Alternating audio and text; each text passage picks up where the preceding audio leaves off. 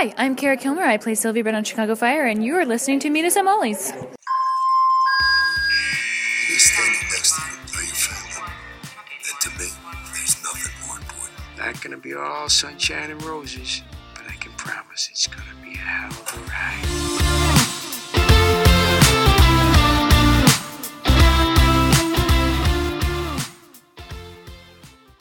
Hey Shyhards, welcome to episode 131 of Meet Us at Molly's. Today we are going to cover episodes 13. I'm sorry, I'm totally got thrown off there. Okay. Today we're going to cover episodes 13, so Med 513, Fire 813, and PD 713. As always, I'm one of your hosts. My name's Gina. I'm joined by Bryna.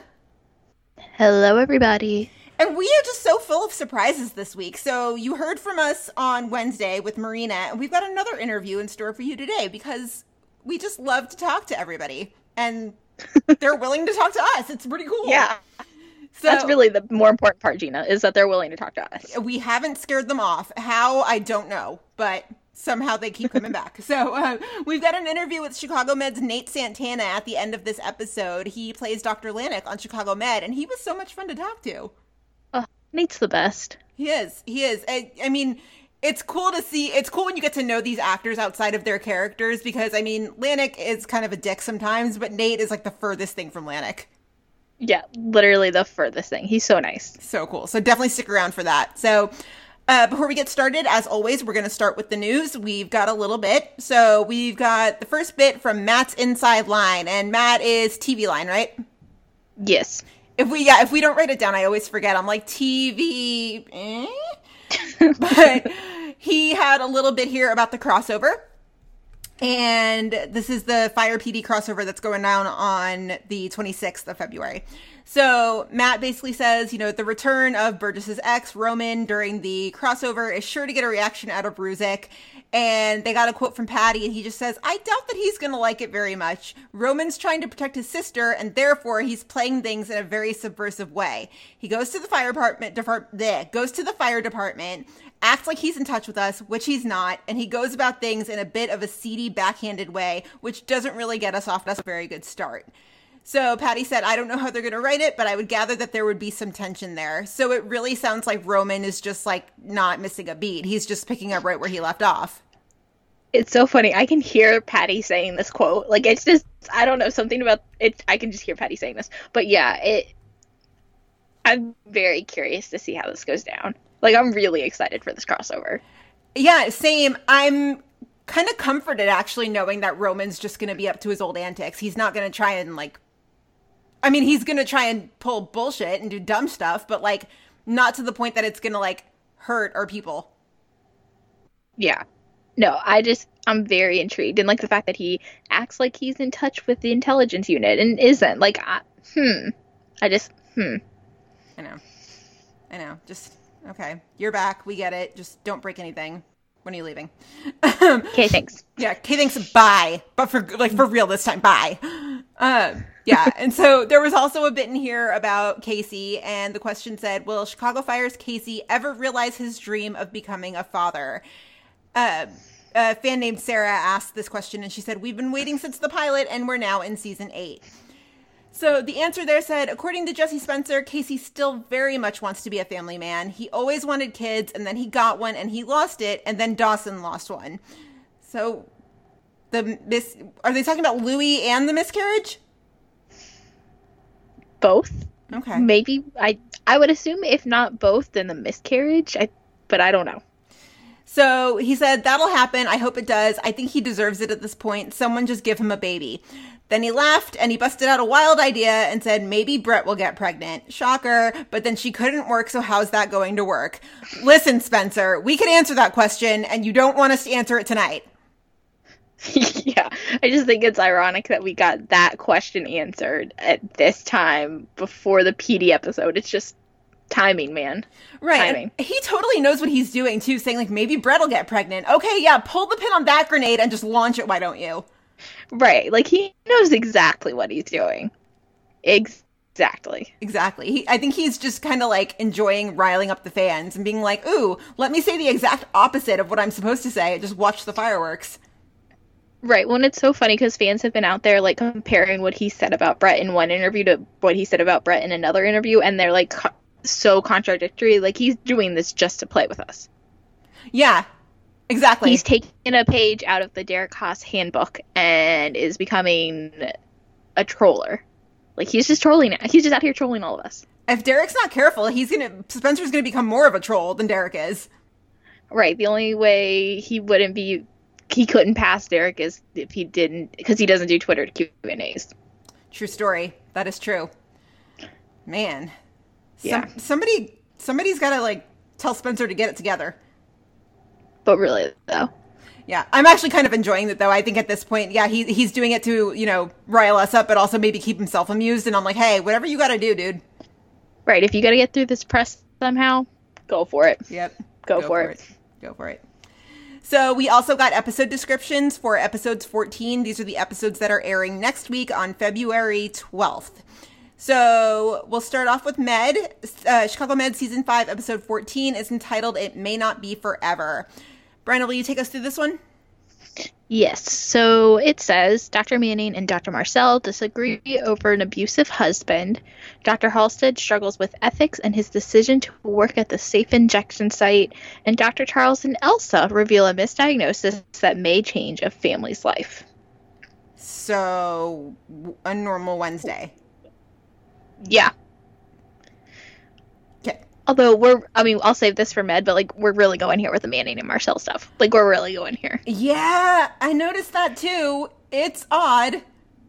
Yeah, we'll save it. We'll save it, but we're apparently really going here. Yeah. So, Chicago Fire Season 8, Episode 14 is entitled Shut It Down. A series of mysterious gas leaks has members of Firehouse 51 puzzled and spread thin. Brett is conflicted when her birth mother gets serious about tracking her down. Severide misunderstands his role as Cruz's best man, and Mouch bites off more than he can chew. Sounds like a solid episode. What about being best man is Severide misunderstanding? I don't know.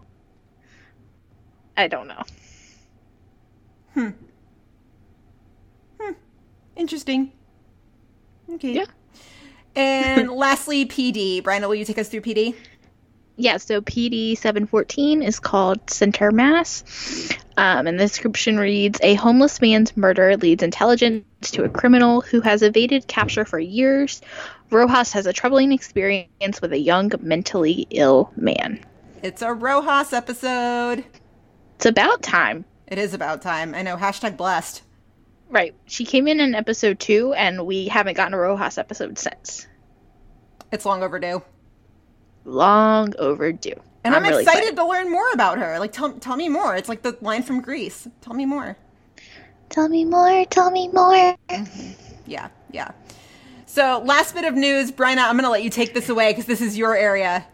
Oh my god, I'm so excited. Guys, I know this will not mean anything to anyone else, really, but I have to share. LaRoyce Hawkins is going to be in the NBA All-Star Weekend Celebrity Game next weekend, and I have no words. I'm so excited. So do they do a celebrity game every year? Yes. Yeah, so they do a celebrity game every year. All-Star Weekend is 3 nights. Friday night is always, like, celebrity game, and then rookie sophomore game. And then, like, Saturday night's, like, 3-point, slam dunk, and, skills. And then, like, Sunday night's the game.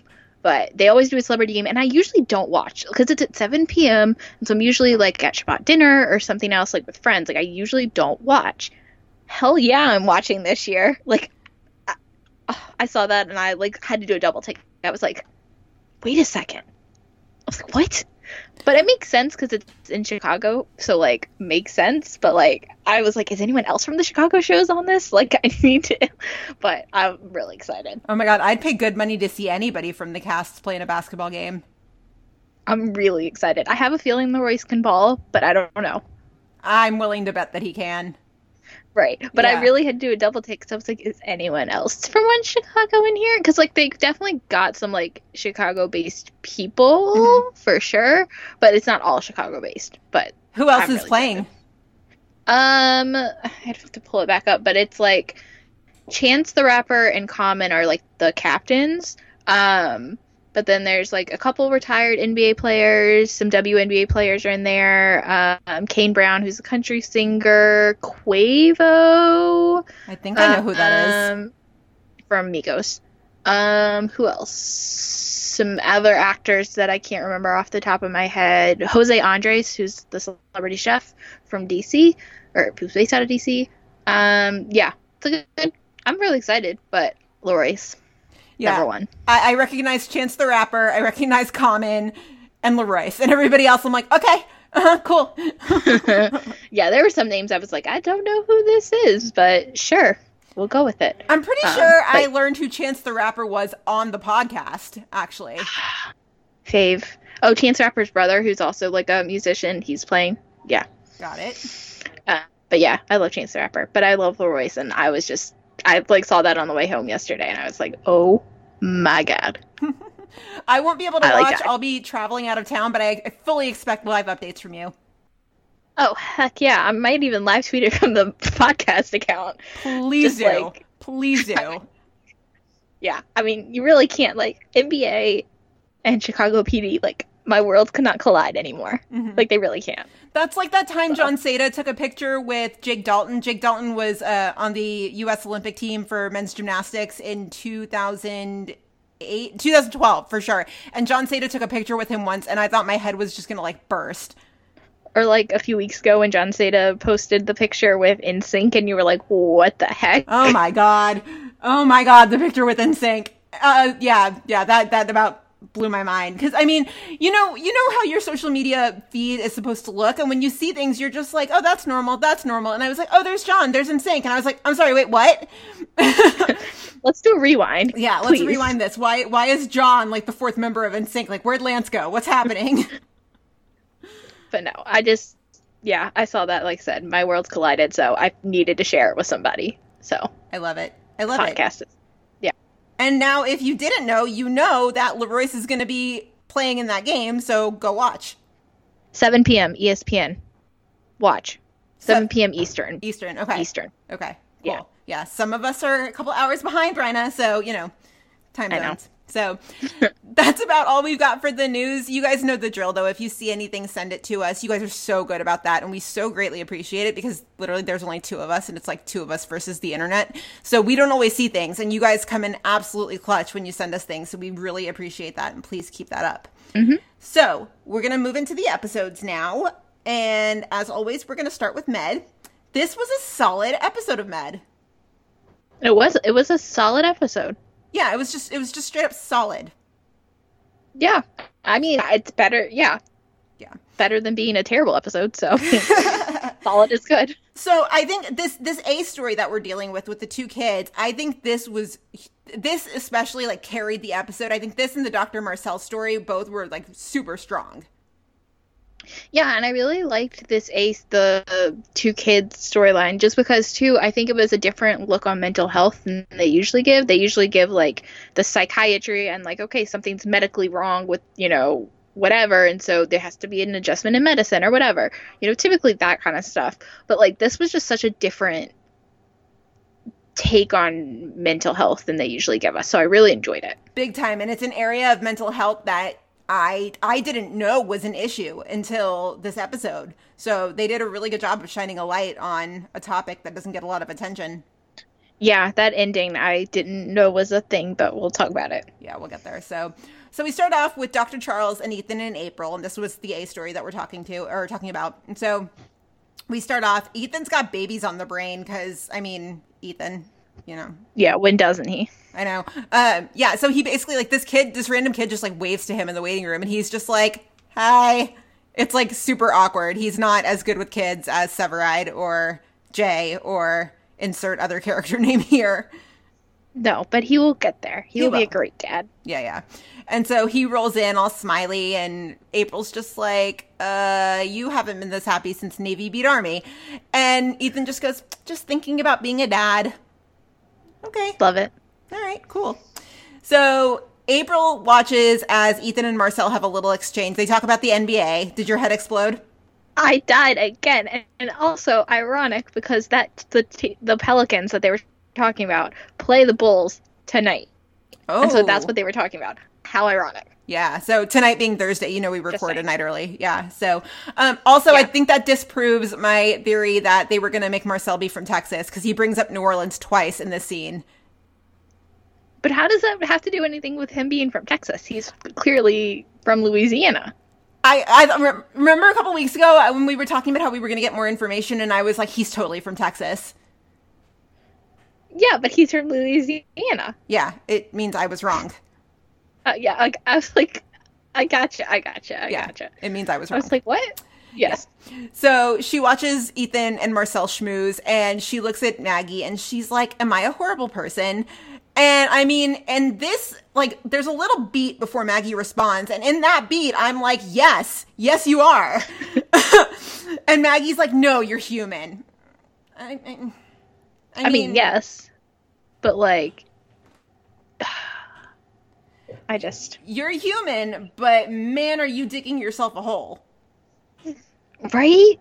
A big hole. And, like, the thing that I think bothers me the most about it is, like, she's just kind of letting these feelings, in quotes, feelings for Marcel linger. Mm-hmm. So, like, she's not really doing anything to figure out whether she actually likes him or not. She just kind of, every time she sees him, she just glazes longingly at him. And it's just like, you're not doing yourself any favors. You're certainly not doing Ethan or Marcel any favors. Like, you're messing all this stuff up.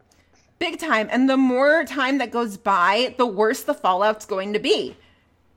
I mean, Ethan's gonna feel like almost insulted that, she didn't tell him right from the get-go. And the longer this goes, the more he's gonna be like, you waited this long to tell me? Right.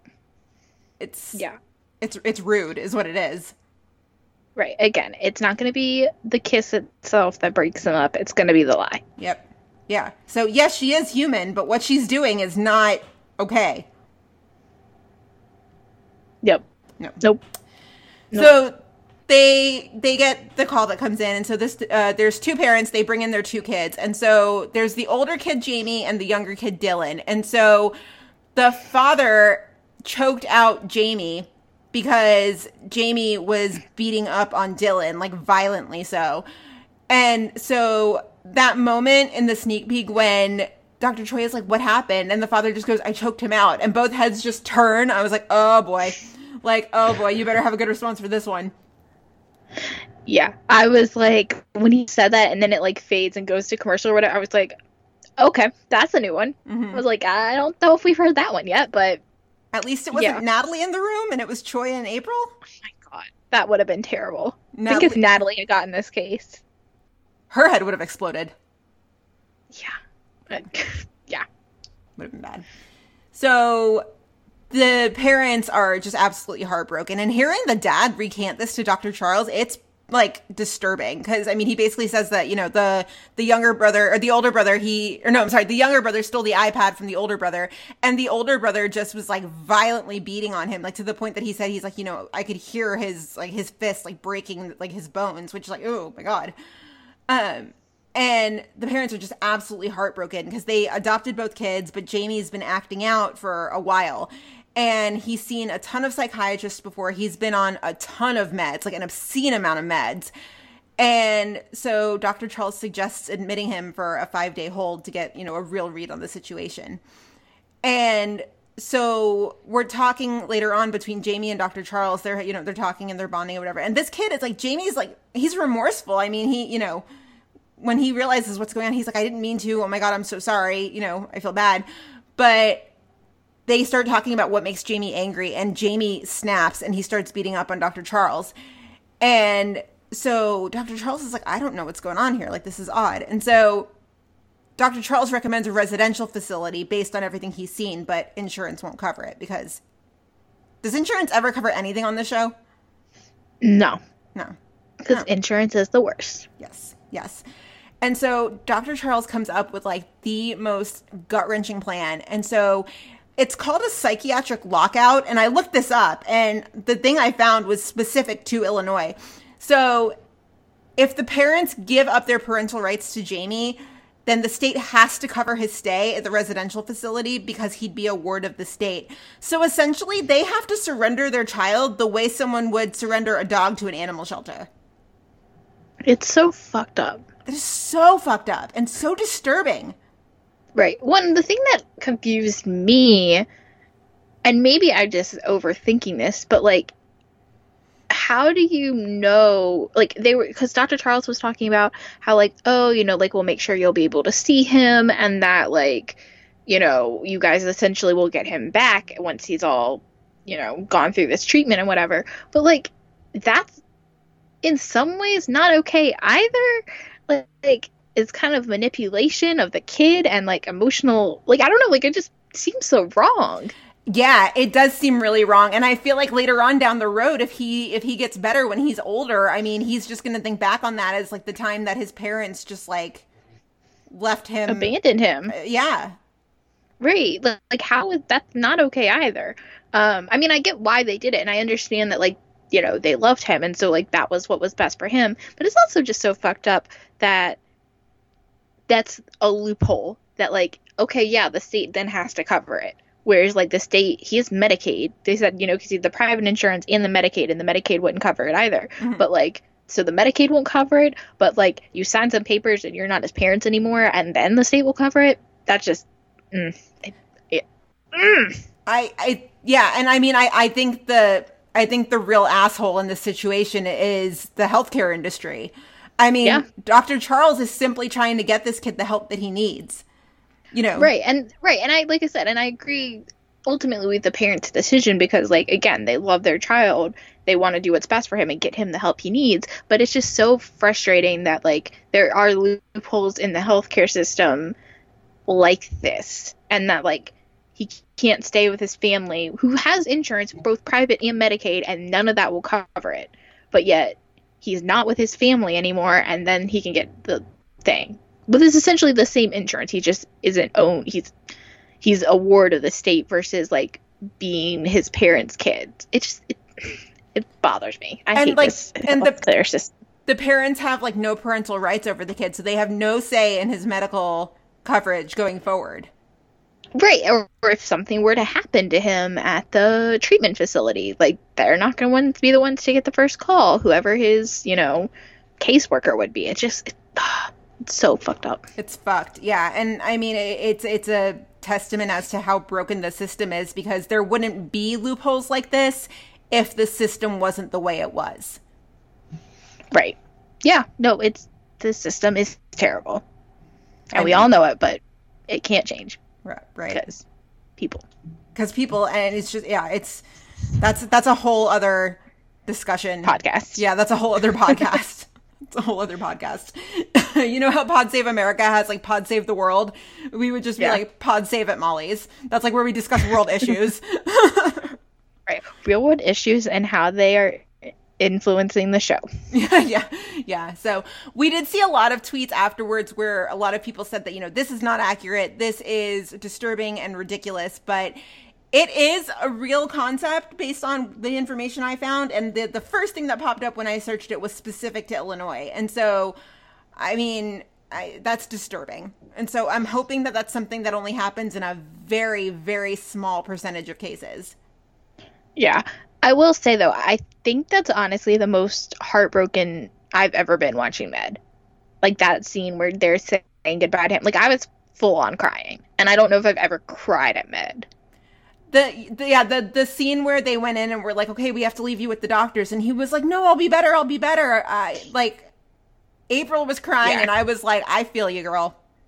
Right. When I wonder, too, and I mean, I guess we'll find out, but, like, because you can even see the look on their faces as they're wheeling Dylan out to the car at the very end of the episode. Like, you can tell, like, I mean, they're obviously trying to be parents right now. You can tell that's going to affect them moving forward. And I'm curious to see, like, how it does. Yeah, absolutely. And so the other thing, too, is I feel like the parents made the decision really quickly, but I think it's also because I think they knew that Dr. Charles was right, and that, you know, this was an act of love because it was the way they were going to get their son the help he needed. Right. And I don't see it as anything but an act of love, but yeah, it just broke my heart. Yeah, it was heart-wrenching and difficult. And at the end of the episode, Goodwin and Dr. Charles have a moment, and I like how Goodwin just straight up goes, "Today sucked." That was funny. Yep. Speaking the truth. But I mean, Dr. Charles sums it up and he's like, there's just not, there's not enough resources when it comes to child psychiatry, which again, I mean, that's an area that they're shining a light on a really important topic. So good for them. Mm-hmm. So, ooh, yikes. So, but yeah, that's what we got for Dr. Charles and April and Ethan. Just, the longer we go, April, the worse it's going to get. So tell your boy what happened, because do it. So next up, we've got Natalie. And Natalie is just same story, different day, right? Pretty much. What about how everything with this case was fine, and the mom was like a super cool patient even, and Natalie was still trying to find issues? Yeah, because that Manning ESP. I'm just saying. That Manning ESP. Oh my god. Okay, this was so awkward. This was just all of this was awkward. So Natalie's been going on dates, and yet nobody has made it to the second date. Okay, so can we just also talk about how she is sort of fearless when it comes to dating? Because I mean, the whole thing with Will ended horribly, and then Philip turned out to be a raging psychopath, and she's already dating again, not thinking hey, I should probably take a breather because men are effing psycho. That's Natalie for you. Damn. The song that comes to mind is from Crazy Ex-Girlfriend when she's like, let's generalize about men. Yeah. Oh, so good. Yeah, men out there, you're not all bad, we know. Just Natalie's an interesting one. Yeah. So, yeah. So, she's going on dates. Yeah. Nobody's making it to the second date. And the peanut gallery over in the corner of the ED, Marcel pipes up and he's just awkwardly flirting with her from across the room. It's weird. Yeah. They can't stop flirting. It's not cute. It's just so awkward, but they can't stop flirting. No. It's what? No. Huh? And it's very clear that Marcel was not part of that conversation. It's not something where he could just join the circle. He was on the other side of the room. Right. He was way over there. No. It's weird. Not here for it. So Natalie meets a mom and her son, and the son won't stop crying, and he keeps getting diagnosed with colic over and over again. So the initial labs are clean. He has a mild bowel distension. So, they're going to do an endoscopy. The mom is super chill and she just wants to be there. And she's just yeah, I'll watch. It's cool. And Natalie's no, but this is really distressing. She's it's cool. She's no, but this is really distressing. And the mom is just whatever. And so at that point, that's when she goes to Maggie and is it Doris? She goes to somebody. She's what's the read on? Oh, Doris. It's Doris. Yeah. Yeah. She goes to Doris and Doris is dude, I think the mom's pretty cool. She's super chill. And Natalie's well, but, and then here we go from halfway across the room again with Marcel. And he's there's that ESP again. Okay. I will say though, Marcel's comment about the Manning ESP, it's really funny because we always say that Marcel has a read on this hospital as a new person any other. He's just got a great read on everybody. He just tells it like it is. That was so true. Manning ESP. It was, and there was major subtext there when he said there's that ESP again. The subtext was you're full of shit. So I enjoyed that. I was thank you, Marcel. Although I will say, not that I'm siding with Natalie on much else today, but I also thought it was a little weird that she wanted to be there while her baby was getting an endoscopy. I mean, I think she probably just didn't realize what that meant. Well, no, but Natalie explained. She's yeah, he goes under general anesthesia, all this. She's yeah, no, sure. I don't know. To me, I thought that part was a little weird, but then Natalie kept, trying to make something else as we go on, and I don't agree with that, but I probably just watch too many medical shows, and I'm that doesn't faze me. Well, it doesn't necessarily, the endoscopy part doesn't faze me, because of course it's just a regular endoscopy. I don't know, I thought it was weird that she wanted to watch. I wouldn't have wanted to watch my kid, but that's just me. I don't know. So the mom mentions that she had a scope on her stomach and she forgot to, or a scrape, and she forgot to change the bandage. So Natalie offers to just have a nurse change it for her or whatever. And all the baby's tests come back normal. So Natalie's okay, well, she's got to be doing something for attention then. Natalie, can you not just take something for what it is? Yeah, she's yeah, this mom, she's got an air about her, this nonchalance that screams, yeah, my baby's in the ED, but it's just another day. Natalie, you can't judge people like that. You're a doctor. You can't judge people like that. But would she be Natalie if she didn't judge people like that? No. Also, that, yeah, my baby's in the ED, but it's just another day. That is like the new med tagline. Yeah. Yeah. Yep. Chicago Med, you could lose your license. We still need to make t-shirts for that. We do. So Natalie looks at the mom's spot on her stomach, and as it turns out, she has a fistula and didn't even realize it. Okay, fistulas are disgusting. Like, yeah, that's gross. So it's right. Your intestines are coming out of you, and you don't even realize it. Like, what? Yeah, your intestine basically like forges a tunnel from like it to like through to your skin. That's gross. So gross. Like ugh. Yeah. So she has a fistula, didn't even realize it. And so Natalie's like, okay, well, I want to run the same test that I ran on the baby because I think you guys might have the same thing. So it turns out they both have Crohn's disease. And the mom is just like, okay, well, I mean, that's odd. So Crohn's flare-ups are like absolutely excruciating, but she doesn't feel a thing. And so Natalie does one more test to see why she's not feeling anything. And it turns out that the mom has a rare microdeletion that affects her insensitivity to pain. So basically she has like an extremely high pain tolerance. Extremely high. And I can't help but laugh at the way this resolves itself because of course Natalie would make her feel bad about her extremely high tolerance to pain. Of course. Right.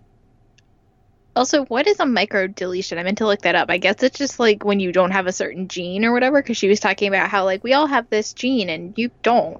I'm assuming that's what that means. I guess so. Yeah, just where a gene just up and like doesn't happen. Exist. Yeah. I don't know. Interesting. But then when the mom is just like, oh my God, I've probably been hurting him. Like his baths are probably too hot, this, that, the other. I'm like, oh, only Natalie could evoke this reaction out of someone. Only Natalie. Only Natalie. Yep. I will say I'm getting a little tired of how she's with the kids every single week. Yeah. Or at least if she's not with a kid, she's with the parent of a kid who did something, it's always kid related. I get that her specialty is peds, but I mean, Choi's specialty is infectious diseases. You don't see him working with that every week. Yeah, but I think it's different because what isn't he Chief ED resident? and Natalie? Well, and also Natalie isn't specialized. She's specializing in like pediatrics. Isn't Ethan like emergency like medicine and then infectious? I don't know. Maybe. And I don't know. What is Will's specialty then? ED? Like emergency medicine? Being a pain in the ass? I feel like we need to like chart all this out. Like, what are all these everyone's specialties? I know, because Marcel is trauma, right? He's got to be. Right. And Lanik is trauma ED? Maybe? He's the new head of the ED, so I would assume then emergency medicine? Yeah, I don't know. Yeah, I feel like we just need to make a chart of like everyone's what year they are because like that's also really confusing, like what year they actually are, and then like what their specialties are. Yeah, I was talking to somebody on Twitter during the live tweet on Wednesday about because we found out during PD where in Chicago Burgess is from, and I remember I had mentioned yeah she's from St. Charles. And I had mentioned, I was like, I kind of want to like take a map of Chicago and start mapping out where all the PD people are from just because. But maybe we'll have to do that alongside with the med characters and, what's their specialty? What year are they? Yeah. For science. Of course. Science, yes. But I mean, yeah, I'm getting a little sick of seeing Natalie with the kids because every week it's kind of the same thing. Yeah, I think it'd be different too if we were seeing patients with like very different diagnoses or like problems or whatever. Like, okay, fine. But like it's literally the same case every week in some different form. Let's challenge her. I mean, give her, not necessarily a peds case that's going to stump her, but give her something where, she has to like fill in on a trauma or something. Like, let's challenge her. Let's see her manage her soapbox with her medical skills. But if she's Natalie's an attending now, right? She's not in like her residency, but whatever thing she was in. I think she's an attending. So then she probably only needs to work with peds cases. Oh, like if that's she's truly specializing in peds and she's not like a resident anymore. I don't know. I don't know how it all works. And I feel like I feel like I'm comparing what I know based off like the Grey system. And that's obviously a different show. So like I don't know if that's actually true or not. We got to get you watching Scrubs now. I know.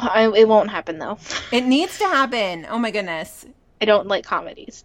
I don't really gravitate towards comedies. I don't usually either, but I'm currently watching a Canadian comedy about the most random stuff in the world, and it's hilarious.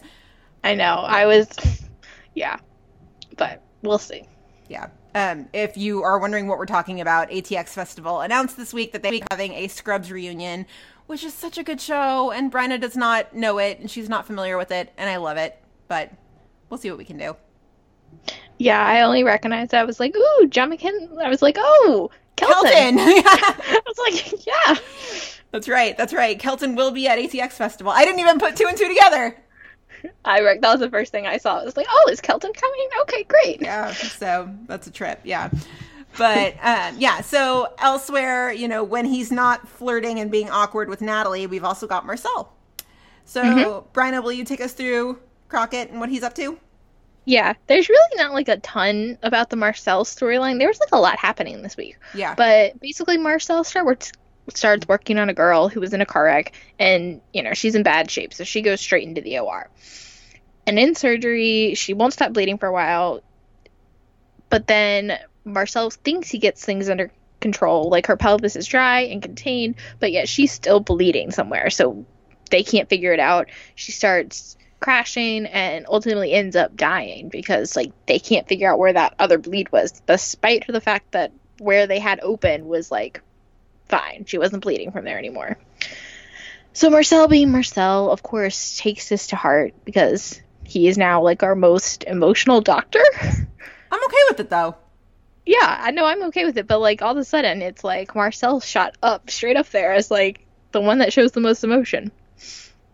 And so he takes this to heart, and so he starts searching through the patient's dead body to figure out, what went wrong. Because that's totally normal. See, if Connor does this, I'm face-palming, Connor, stop it. But with Marcel, I was good for you. Keep looking. You keep trying. Yeah. It's just, I was just sitting there, I was like, what are you doing? I was like, what? Because you could see, too, the lifeless, limbs. Mm-hmm. I was just like, what are you doing? Things happen. But as it turns out, there was a bullet in the body that Marcel didn't know was there. And so that was what caused her to die, was because she was bleeding from where she got shot. And so, as it turns out, she got shot because someone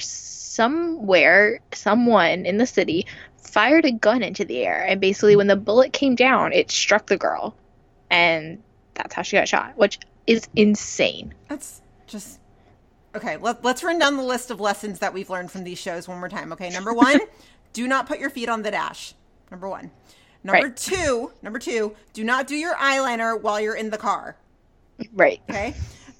Number three, always listen to your first responders. And number four, do not, for fuck's sake, fire a gun into the air. No.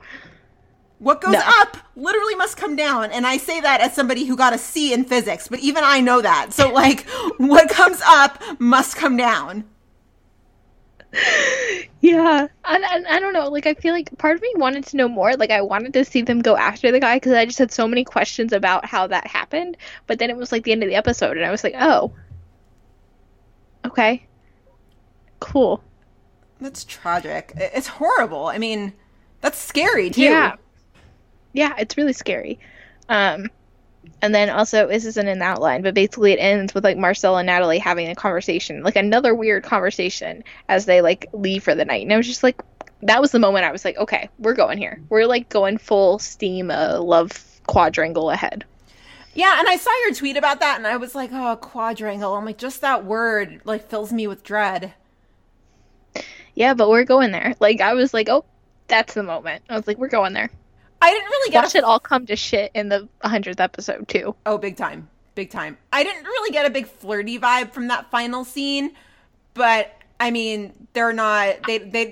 They don't tend to It wasn't- build friendships. They tend to build relationships first. It wasn't necessarily that I got the flirty vibe from that scene, but after like just having the building episodes or the building scenes of like the earlier one, just having the earlier scenes building towards this moment. There we go. I can speak English, I promise. But having those earlier moments lead to this and like seeing that and seeing them be so comfortable, and it was kind of like without saying too much, it was kind of like a vulnerable moment in some regards. Mm-hmm. I was like, that's it. I was like, we're going there. Yeah. And then obviously with like the April scene from earlier on, clearly April's still into Marcel for some reason. I don't know. And then like, I was like, oh, well, I guess we're getting the quadrangle. Quadrangle. Oh my God. This is going to end so badly. Yeah, that's something that is something we've never seen before on these shows. The No. quadrangle. I think part of the reason why Marcel's sticking around to, go the extra mile and find out exactly why this girl died, I feel like the reason it was so compelling and not exhausting is because we still don't know the full story. We can assume that he lost a child, but we still don't know whether he did. Yes, I wanted to know so bad, and I still do. Yeah. Like, give it to me, please. Yeah. So, but at this point now, I'm like, I'm kind of enjoying like the mystery, but also I do want to know. I want to know. Yeah. Yeah. So that's Marcel. Again, do not fire a gun into the air because what comes up must come down. Let that be lesson number 4. Goodness. So, last bit in the hospital is our good friend, our favorite redhead, Will. Oh, Will. Oh, well. Oh, Will. Okay, Bryna, take it away. Yes. So, Will is heading into a shift at Med on no sleep after overextending himself at the clinic because, of course, he is. Oh, Will. Oh, Will. And so he, of course, his patient, again, there's not a ton here, but like enough to talk about. So he starts working on a patient whose bowel is FOS, full of stool. Ooh.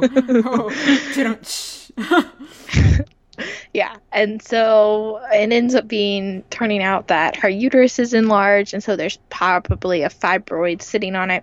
So he orders a pelvic ultrasound and a gynae consult. As it turns out, Will's gynae consult is none other than Hannah Asher, aka Val from the clinic. Dun, dun, dun. Which, as you know, we all already knew, but Thanks, Deadline. yeah, thanks, Deadline. But yeah, so we finally meet her in real form. Yeah? Yeah. And so Will then, once he sees her, he's like, oh crap. But he doesn't say anything. He just then tries to convince his patient not to have the surgery that she needs to remove the fibroid because he knows that Hannah's actually a junkie and probably shouldn't be operating. Oh, man. I have a problem with this, but also don't have a problem with this. This is tough because I feel like he never accepts the advice of his colleagues. He always has to, like, second guess it, no matter who it is. But at the same time, like, I see why he's doing that. But also, like, it's none of his business because Hannah's not showing any signs of being high. This is like a rock and a hard place. I didn't have a problem with his concern because, like, yeah, the last time you saw her, she was about to die, and now she's going to operate on your patient. Yeah, I have no problem with you being concerned. I have a problem with the way he talked to her about it. Yes. And, like, the way he handled it. And, like, the fact that she was like, not that it's any of your business, but I'm sober now. And he's like, I'd expect an addict to say that. You can't tell her that. Yeah. I mean, you can, but, like, you say it nicer. He always he does that kind of shit with Natalie as well. Do we ever see him do that with Ethan? Or, like, did we ever see him do it with Connor? Did he ever question their judgment? If he did, it was in a different way. I feel like we've seen it happen to, maybe not Connor, but to Ethan. I feel like we've seen it before. But it's not a good look. Because the way he talks to her, he talks down to her in this episode, which is not cool. Like, at all. I mean, so she's an addict, but she's still your equal. She's still a fellow doctor. She's still a colleague. Treat her with some damn respect. Right. Yeah. It really bothered me. Again, I didn't have an issue with the fact that, like, he was concerned for his patient's safety. That didn't bother me. It was the way he talked to her. Yeah, and the whole thing about him like throwing the whole addict thing in her face, because he really does throw it in her face a lot. He's like, yeah, like when he says, I'd expect an addict to say that. Okay, but let's talk about the fact that you met her at a safe injection site, meaning she sought out the safe injection site as a safe place to get high because she knew it was safe. So she's not reckless in being, well, I mean, you know what I mean? But she's not some junkie shooting up in like an alleyway, right? She sought out a safe space to do this, knowing that she would be in a secure environment. So throwing it in her face and being like, oh, you're just nothing but an addict, that's not fair. Right. So the patient elects to have the surgery, though. And so Will, because, again, he decides to pace outside the OR and, like, keep sending in nurses to check up on Hannah. And I was like, no. Again, not how you treat a colleague. Do you not have anything better to do, Will? Right, and the nurse, like, he sends the nurse in, like, however many times that had been, and she, like, basically immediately comes out, and she's like, yeah, Dr. Asher said to leave. And Will's like, nope, I'm not doing it. I'm going to stay out here all day. It's like, okay, Will. Yeah. It's not, we're not off to a good start. Yeah, he should be treating her with more respect, basically. I mean, just because she's an addict does not mean that she's any less deserving of a certain degree of respect. She's still a human being, and she's still your colleague. Right.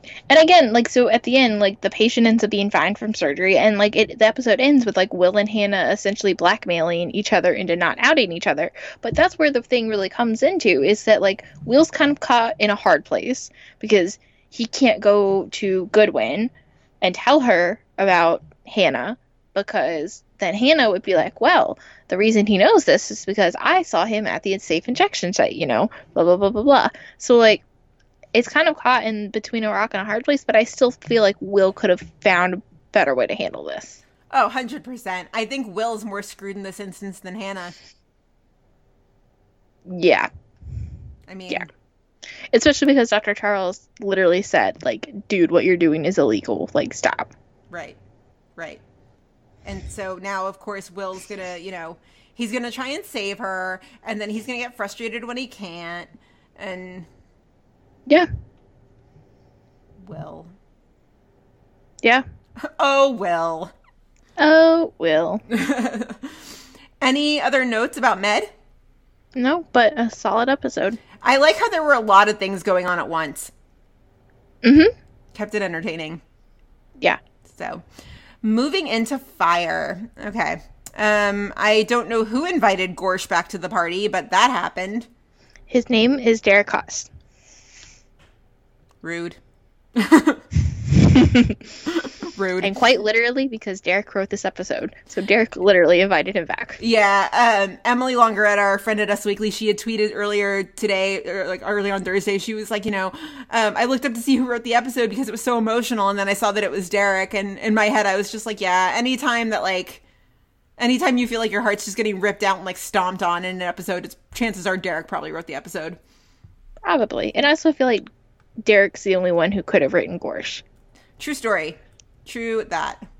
So we start the episode. 81 has a new truck. It's all shiny and red and pretty. Like Christmas all over. Yeah, definitely. And so Mouch rolls up and he's like, is there an angel playing a golden harp nearby? Because like somebody answered my prayers. And Casey's like, where did this come from? And Bowden's like, yeah, I don't know. So Gorsh shows up because, please don't. Whatever. But Gorsh shows up and he says that he wants to work with 51. And so he has a multi-million-dollar order in for a second set of turnout gear for each firefighter. This is circling back to the Cancer Support Network episode from a couple weeks ago. And so Gorsh says, he's like, I have a cousin who died from cancer. It's something really near and dear to my heart. So basically the truck came from him. And he even mentions at one point, he's like, yeah, I want to work with you guys, blah, blah, blah. And then he's like, Grissom put a spending freeze in place. So he's basically trying to say like, hey, Grissom's the bad one. This whole episode, the facial expressions between Severide and Bowden are like the best thing in the world because it's just, their faces are just like, this is bullshit. It's faces like you and I make at each other sometimes. It's true. It's very true. Yes, if you've ever wondered what a Gina and Bryna conversation looks like, there you go. Pretty much. Pretty much. So Severide and Bowden are talking to another lieutenant who basically says that he got an email that the purchase order from this company was approved, but the company never got it. So Gorsh apparently told them that they were rejected. And so Severide and Bowden go to Gorsh, like, ready to, you know, be like, you asshole, like, we knew what you were doing. And Gorsh just says that it was all a misunderstanding because he's like, I rejected the original company. I found this new one. They make it at 2/3 of the cost. Blah, blah, blah. This is great. Also, holy Severide eyes through this whole episode. But what else is new? Yeah, and so Severide calls Ritter into his quarters, which makes me laugh, by the way, because when he was like, Ritter, you're really good with tech, right? I was like, no, he's just the resident millennial. It's so funny. Every time I see Daniel post a TikTok video, and especially when it has like Alberto or something in it, I'm like, ugh. I'm like, going to be like, Mom, the millennials are doing things again. Their TikToks are getting better and better too. The last one had Kara in it. I know, they're so funny. But I just like every time I see them, I'm like, Mom, the millennials are doing millennial things again that I don't understand because I don't get TikTok. I know. Yeah, I honestly don't either. You don't get TikTok? Heck no, I don't understand the point of it. I don't it's funny. either. I did an interview, I guess it was like right after the new year, with an actor, and he was like, one of the things he was telling me about that he was really into was TikTok, and we literally had like a 20-minute conversation about TikTok, and like, you know, he was like, yeah, I think this is kind of the new thing, take over Instagram, blah, blah. He was like going on and on about this whole thing, and I was like, but how is it different from Vine? I think it's like a mix. I mean, I get that it's different because like it's longer and like you can do some different things with it. Like I get it, but it's essentially Vine. Okay, so our hip and millennial cool listeners, unlike the millennials that we are that are not hip and cool, is TikTok like a mix of like Vine and Dub Smash? Yes, I think that is a great way to probably explain it from what I've gathered. I did one TikTok with my friend Matt like years ago. Maybe not years ago, maybe like a year or two ago. And it was because we like to drunkenly sing the duet from Frozen together. And so we did a TikTok to that where we just basically sang the song from Frozen. So I'm thinking it's like a mix of Dub Smash and Vine, but I could be wrong. Yeah, I don't know. I don't see the point in it. My brother and like his friends are obsessed with it. Just like, and not even making TikToks, but like scrolling through and like laughing at them. And like my brother sent me one the other day and I was like, okay. Sure. Yeah, okay, well, some of them are really funny. That the scrolling through part I get, because some of them that I've seen are actually pretty hilarious. But my best friend and I were at a gymnastics meet last week, and in the middle of the meet, they're playing this song, and like all of the kids in the stand, all the gymnasts on the floor, they're all like doing this dance together, and the three of us are all looking at each other, and we're like, what is happening right now? And so there was like a young gymnast behind us, and I flat out turned around and I was like, do you know this song? And she's like, oh yeah, it's from TikTok. And we were like, what? Yeah, that's where I'm like, what? Yeah, so I don't know. But if it is the mix of Vine and Dub Smash, like I think it is, then we need to do some digging and find out if there are any One Chicago scenes on there, because we could have a blast with that. Yeah, I don't get it. I know. I mean, get the appeal of it. I don't either. So younger listeners out there, please educate us. Please don't call us. We would actually love to know. But yeah, we would really love to know. Don't judge us. We don't know. I don't know. But anyway, yeah. So they go confront Gorsh. He found the company that makes him at 2/3 the cost. You know, blah blah blah, whatever. So Sev calls Ritter, asks him to look into the company that Gorsh wants to use. Turns out, so Dobson is the company that he wants to use. Dobson's head of sales is one of Gorsh's friends, and Gorsh was going to get $200,000 in kickbacks because, y'all, Gorsh gonna Gorsh. Yep. Yeah, just bye, Gorsh. Bye. Although this scene when Severide calls him on his bullshit is the best. It's literally everything I've ever wanted. The best. It's like full-on Detective Severide. It's amazing. Like, just pluck him out of that office and put him over into the 21st, just for one episode. I just want to see him work with intelligence once. Just once. That's all I ask. Yeah. Yeah, just let him, give it a crossover, let him go a little rogue and learn his lesson. But, like, I'm pretty sure Voight's going to be like, can you, like, work here permanently? Yeah. Would be pretty awesome. But yeah, I do love the part where the woman from, from the Ivory Tower, wherever she's from, when she mentions to Gorsh, she's like, tell him you're fired. Like, ding dong, the witch is dead. Mic drop. Yeah. Yeah, mic drop. Bye. Yeah, but they still get the equipment, so that's all that matters. Yep, that is what matters, because the good guys usually always win. Our peeps. Yep. And now, Gorsh, may you never come back. Yeah, that was up. I get that Derek wanted to come back, he wanted him to come back once, but never again. No, never again. Let's just, like, punt him out of the universe. Never get stay away. Yeah. Stay away. Never again. Maybe when Roman leaves, he can take Gorsh with him. Yes. Yeah, just all head out west. That's all. Go. Leave. Bye. Yeah. So, we also had a lot of cassette going on. Had a lot of Casey and Brett. And so, I feel the need to dodge tomatoes as I say what I'm about to say, but I didn't hate this. No, me either. I liked And it. I know we're in the very, very, the very minor camp that feels this way. I mean, if you put the Casey and Brett of it aside, the fact that it's those two characters together, it's just a very sweet story. I like it. I don't know. Yeah. I like it. So 51 gets called to a house fire, and it's an elderly couple who, like, just moved in. And, I mean, I got major Up vibes from this couple. Did you, like, channel the movie Up? I've never seen it, but I know what happens, and I understand why you say that, but I've never seen it. Okay. Yeah, and so, like, it's this elderly couple. The husband is literally, like, holding off the flames with a coffee table. Like, he is just, like, he's gonna save his wife or bust. And so they get them to the hospital, and Brett and Casey go follow up. And so the guy just tells this, like, really sweet story of how, they always liked Chicago. They lived elsewhere in the country, and they both retired, and they finally decided to just up and move. And so they talk about how, he talks about how they brought their cat Dusty, and, it's just a sweet story. And so Casey and Brett, like, go outside to give him some space, and that's when, I think it's Natalie who comes in, right? Yes, it was Natalie. Yeah, and so then we find out that, the wife unfortunately didn't make it. And so it's, it's sad. It's just major, like, Up vibes again. And so there's a scene there. Go ahead, Brenna. Okay. Yeah. So basically, the wife doesn't make it. And, like, there's this scene where Casey and Brett are looking on, and, like, he has his, like, Casey, like, puts his hand on the small of Brett's back during the scene, and it just had me all hard-eyes. Like, I don't know. I like them.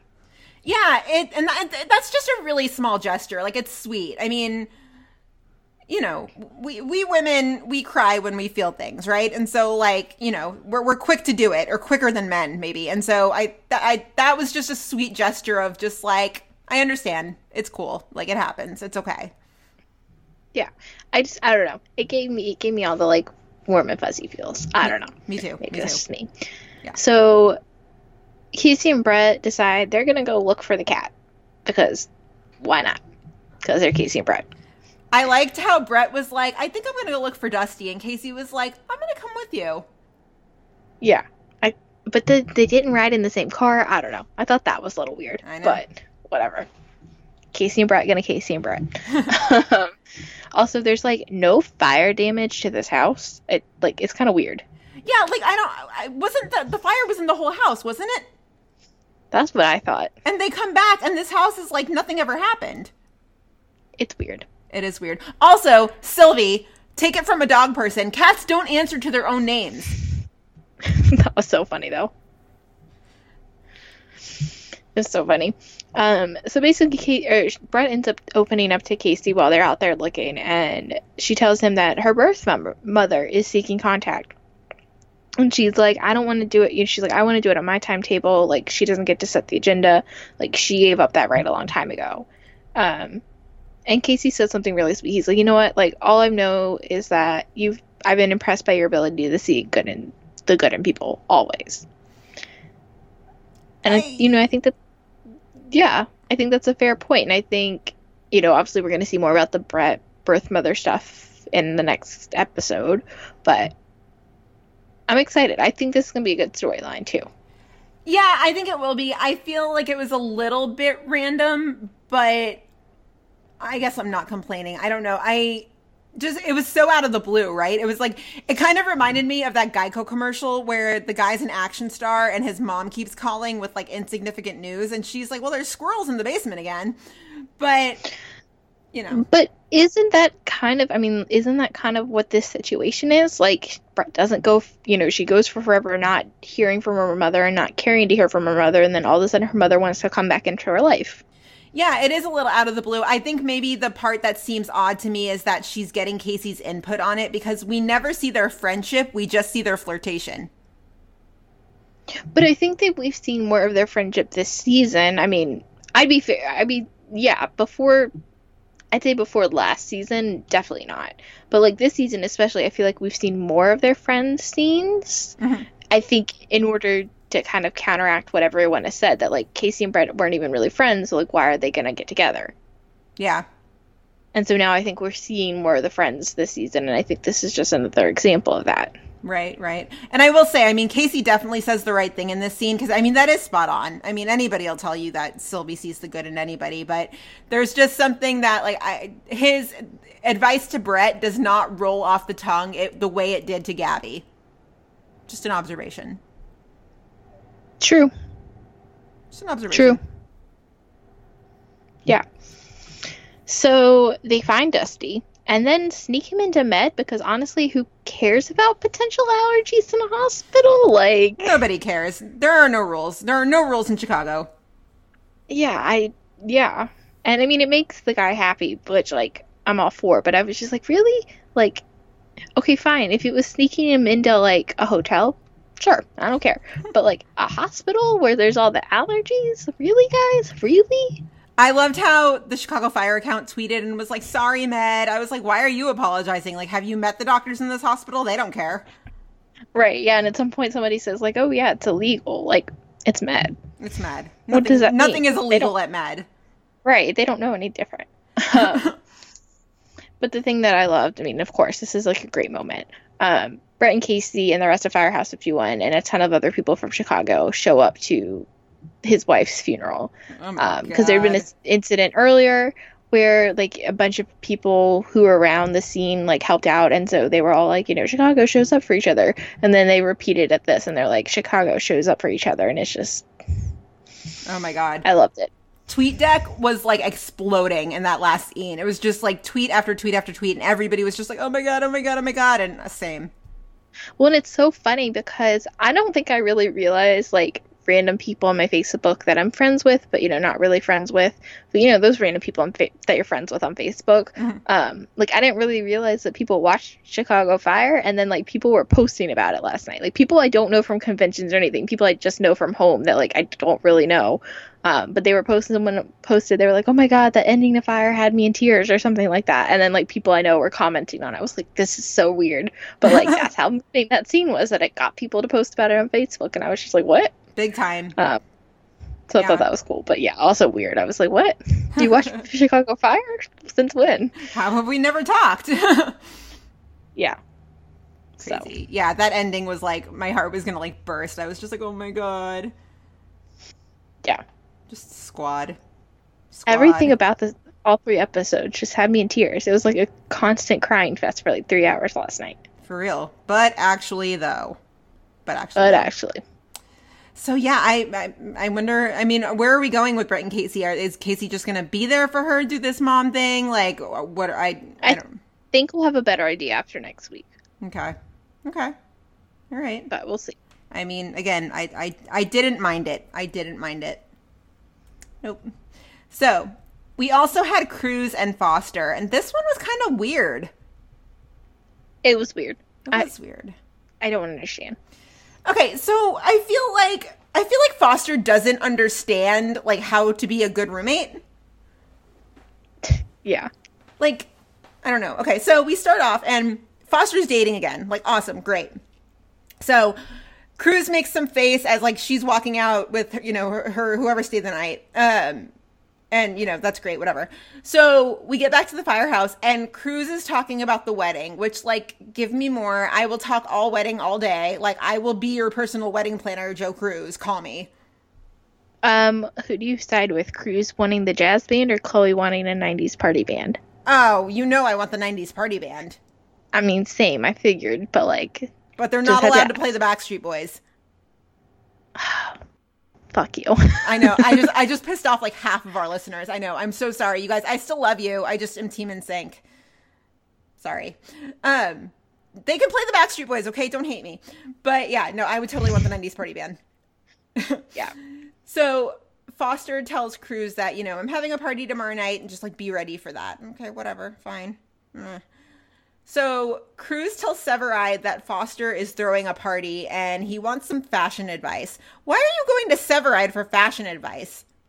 My favorite line of, like, maybe the whole episode, Severide, like, turns and looks at him and he's like, what are you doing? And we're just like, same, Severide, same. Because, like, what the fuck, Cruz? Like, yeah, why are you going to Severide for fashion advice? I feel like Severide never wears anything on that show but his turnout gear. Right, or like, what does he even wear when he's not on shift? I don't know. Yeah, exactly. Like a black V-neck? Like, cool. Yeah, that's about it. Yeah. God, a Kelly Severide Halloween costume must be really easy.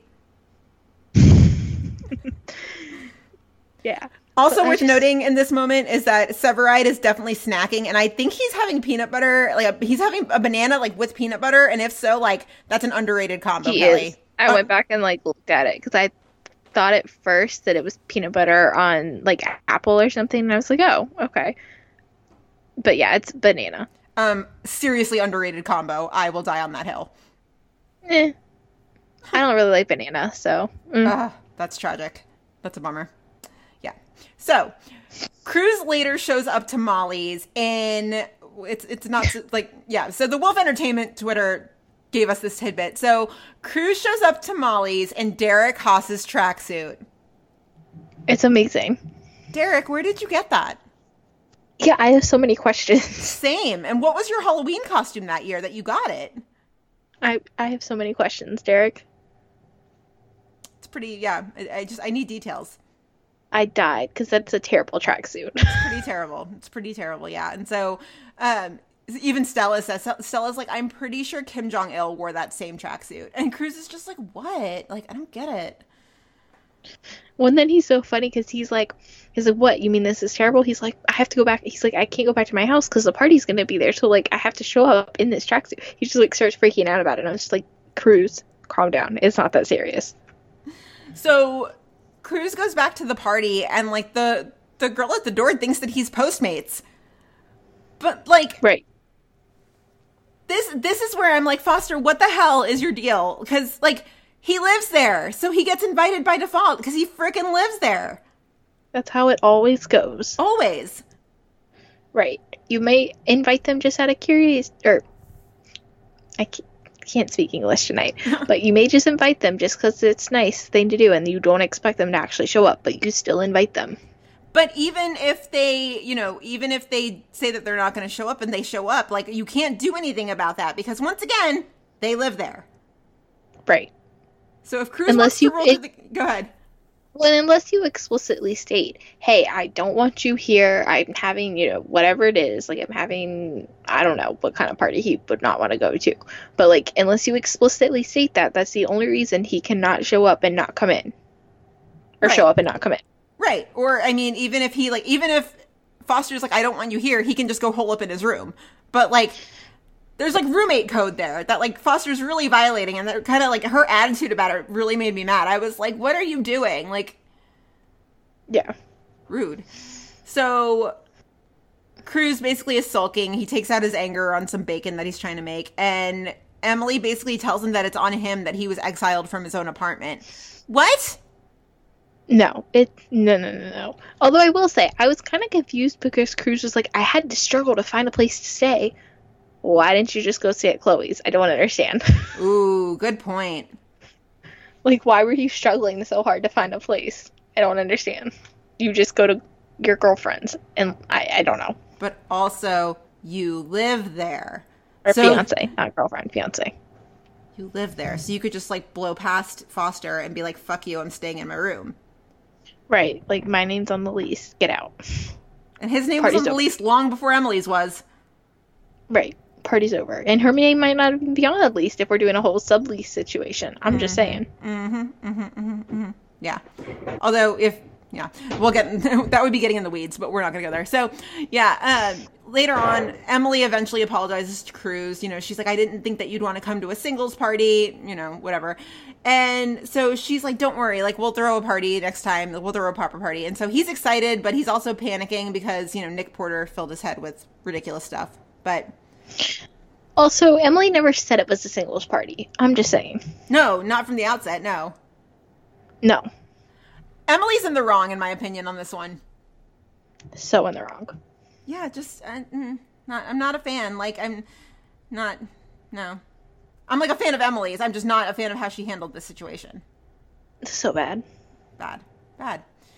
So, lastly, we had Herman and Mouch. Bryna, will you take us through this? Yeah, I mean, not a ton, but like enough to talk about.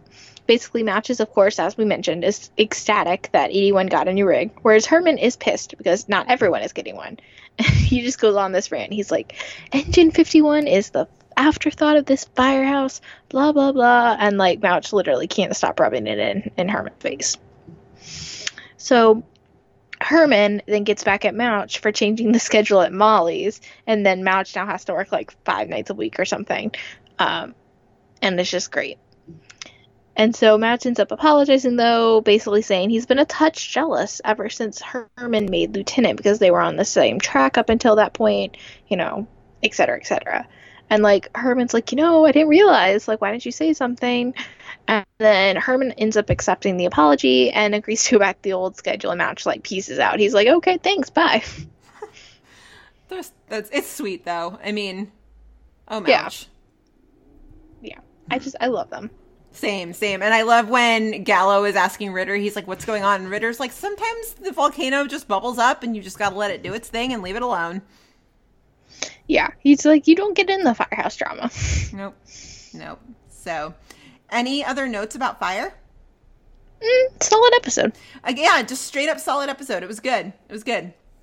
Yeah. So, moving into PD. Okay, so this was a heartbreaker. Just Yeah. Just a heartbreaker. Okay, so we're just gonna dive right in because we just are. Okay, so I thought this case was actually really good, though. This wasn't one of those where the case was like dragging. I thought this was pretty good. Yeah, but I still didn't really care that much. I mean, like, I cared, but not really. I don't know. Yeah, no, I get it. So we start off, and Adam is moving into Kim's because this is just adorable. They're at some like coffee stand outside the 21st, and you know, they're just having a sweet moment talking about Adam moving in, and you know, it even ends when Adam's like, "Have a good day, you two. Just kill me. Just."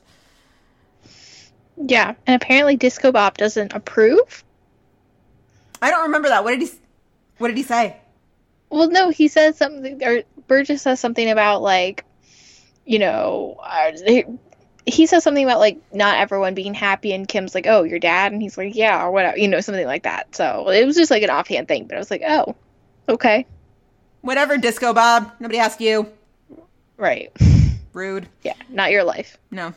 No. So Kim's working light duty. She's working dispatch, and she gets a call, and it's a frightened woman who won't say anything. And so at the end of the day, Burgess goes to the 21st. She tries to talk to the officers who, you know, followed up on the call, and they're a little bit of a dick to her. That guy's like, "Oh yeah, well, you know, you're pregnant, right? Like, so those hormones are going." Like, excuse you, sir. Right. Get out of here. I I will punch you. I do love that moment, though, when Platt was like, "That's a bad idea." And she was like, "So you're coming with me?" Like, perfect. I would also pay really good money to watch a Platt and Burgess, like, buddy cop spinoff. Oh my god, I would die. It'd be amazing. Yeah, I need it. It would be awesome. Be really good. Mm-hmm. Yeah, and so they basically go to this apartment, Burgess and Platt do, and they find the dead body of George Weller in the elevator. So he'd been shot, and basically, like, the door just was, like, repeatedly closing on him. Just not terrible, but also not the worst PD death we've ever seen. Rest in peace, No, but Darius like Walker. just like a terrible Yeah, terrible way to go out though. Like your body just keeps getting beaten over and over and over again. Yeah. So at the scene, the responding officers note that the woman that they spoke to was not the woman from the DMV photo because they thought it was Ann Weller. It wasn't Ann Weller. And there's a moment where Voight just says, Voight's like, so what made you follow up? And Burgess goes, I heard it in her voice. I kind of tensed up at that moment because I thought he was going to lace into her the same way the other officers did. And he just patted her on the back and was like, good. Yeah. Cool. Thank you, Voight. Thank you. So the Upsteads question Anne, and they basically learned that George Weller has been cheating on her. So he liked prostitutes, teach their own. But intelligence hacks his iCloud. They find 2 photos of 2 different women, one of which was the woman who answered the door, and they were both taken about 10 minutes before the 911 call. So Burgess thinks the second unidentified woman is the one who called 911 because George had been messaging a burner phone, presumably a pimp. So Voight wants them to tear the burner up to learn more. Whew. Okay, so CPIC tears the burner up, and they basically find that it pinged right outside of George's condo. Yeah, so basically, it's not on for long, but when it is, it pings a different tower, usually clear across town. But when this happened, the phone pinged right outside the condo and also synced to the condo's Wi-Fi, meaning that the burner, or the other phone on the other line, the pimp's phone, was, there during the time of death. Yes. So they pull images off a traffic cam. They determine that the guy is Daniel Lopez. And Daniel's just a real upstanding citizen. He's wanted by 6 states, wanted by the FBI. That would have been the perfect case to pull an FBI One Chicago crossover. I'm just saying. Thank you. I think it would have been the most wanted team, but I would have been totally okay with it. Just saying. That's the only one I watched. So I would have definitely been okay with it too. Yeah, we haven't talked about this. What do you think so far? Well, I've only watched those 2 episodes, so my thoughts really haven't changed. But there is a third. Fun. I know. I just haven't gotten to it yet. Okay. I think there's probably a 4th too. Is there a 4th? No, they didn't air last night because of State of the Union. They didn't air on Tuesday night. Right. Okay, yeah. Great. So I only have 1 more episode to catch up on. Mm-hmm. It's fine. I mean, I think I'd like some more personal, but it's fine. So I think the key now to getting you to watch shows I need you to watch is for them to do a spinoff. Yeah. So yeah. I just need Supernatural to do a spinoff now, and we can rope you in. But I don't know if FBI Most Wanted. I don't know if I'm going to stick with it. I need more personal. The only reason I'm sticking with 911 Lone Star is because of the personal. Because I'm definitely not sticking around for the cases. Oh my god, the cases. But TK and Carlos are absolutely just carrying that show. Yeah, I literally saw something of them on Twitter and was like, I think I need to watch this. Quite literally. That's how they are. You guys, Brenda texted me a GIF. This is 911 Lone Star we're talking about. Brenda texted me a GIF and was just like, I don't know anything about this show. I don't know these characters, but I'm in. And I was like, perfect. I ship it. I was like, I ship it. And you were like, is that TK and Carlos? Yeah, that's TK and Carlos. That's great. And I was like, I'm here for this. Yeah, it's pretty And great. I was really sad. They didn't have any scenes this week. I know. But they're pretty good. If you're not watching 911 Lone Star, go get on it. But also take it with a grain of salt because the calls are ridiculous. But the personal is that. Yeah. Anyway. Yes. A++.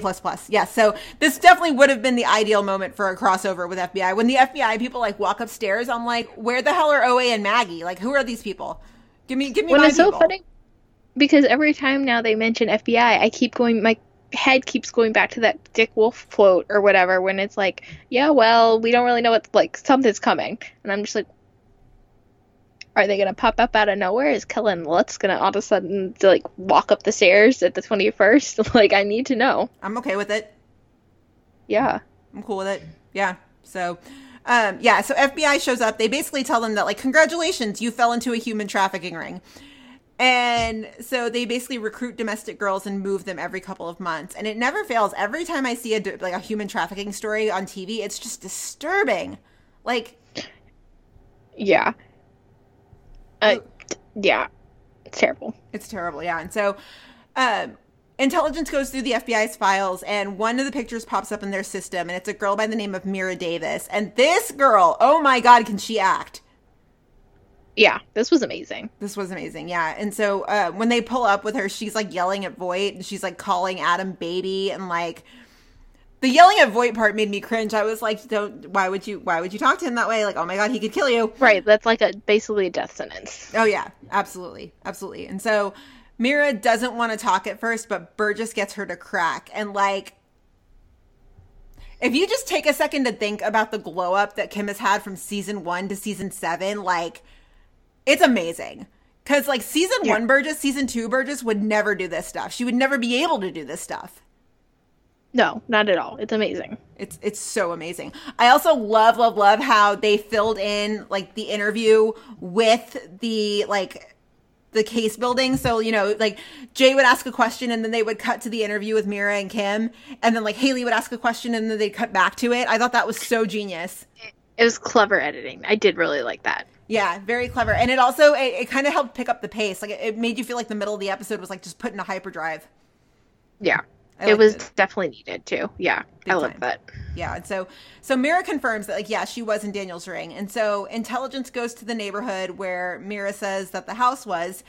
And so Upstead go inside the convenience store to ask around. And the girl behind the counter confirms that, you know, she's seen a passenger van with girls before outside a bar. Like, could you imagine that? Just, like, every day seeing a van, like, suspiciously pulling up with, like, a bunch of girls who look like they're whacked out of their minds, like... Right, and I guess you obviously can't call the police because, like, what? Like, you have no real proof that they've done anything wrong. Right. But, like, still, crazy. So crazy. So crazy.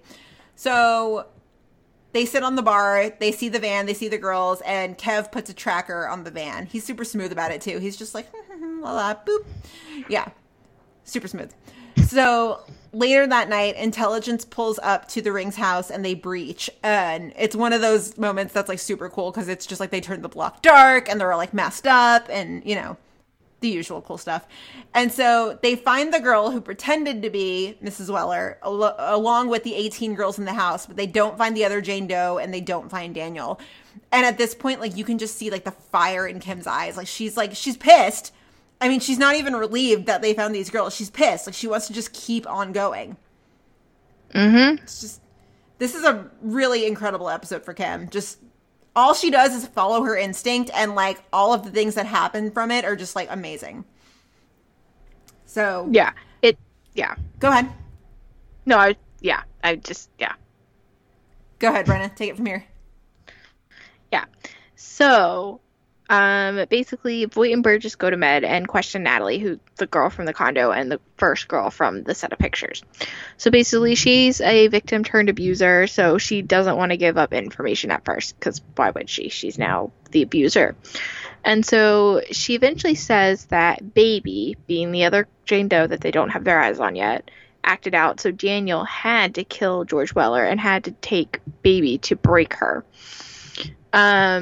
And so Kevin and Rojas come back from interviewing the rest of the girls from the house, and a couple of them mention motels. So now they're just, like, stuck on the idea of, like, looking at motels. And so intelligence starts checking off possible motels from their list, and Burgess is out there too. And she gets a call from dispatch from the guy that she'd been working with. And he's like, yeah, we're getting a call from the number that intelligence had a trap trace on. And as it turns out, it's Baby. So Burgess is like, of course, stay there, you know, like, don't move, I'm on my way. And so Burgess goes to the motel nearest Baby's location with, of course, without waiting for intelligence, because it's Burgess. Mm-hmm. And she's like, you know, paging intelligence, and they're like, we're on our way, it'll be like 3 minutes, like, hold on. But she hears screaming, so she barges into the room. And then she gets in a fight with Daniel. And Daniel ends up beating the crap out of her pretty badly. But, like, this scene is so hard to watch. It's very hard to watch. And it's dare I say, it's violent. It's so violent. And, I mean, I didn't even know, like, watching it once was tough enough.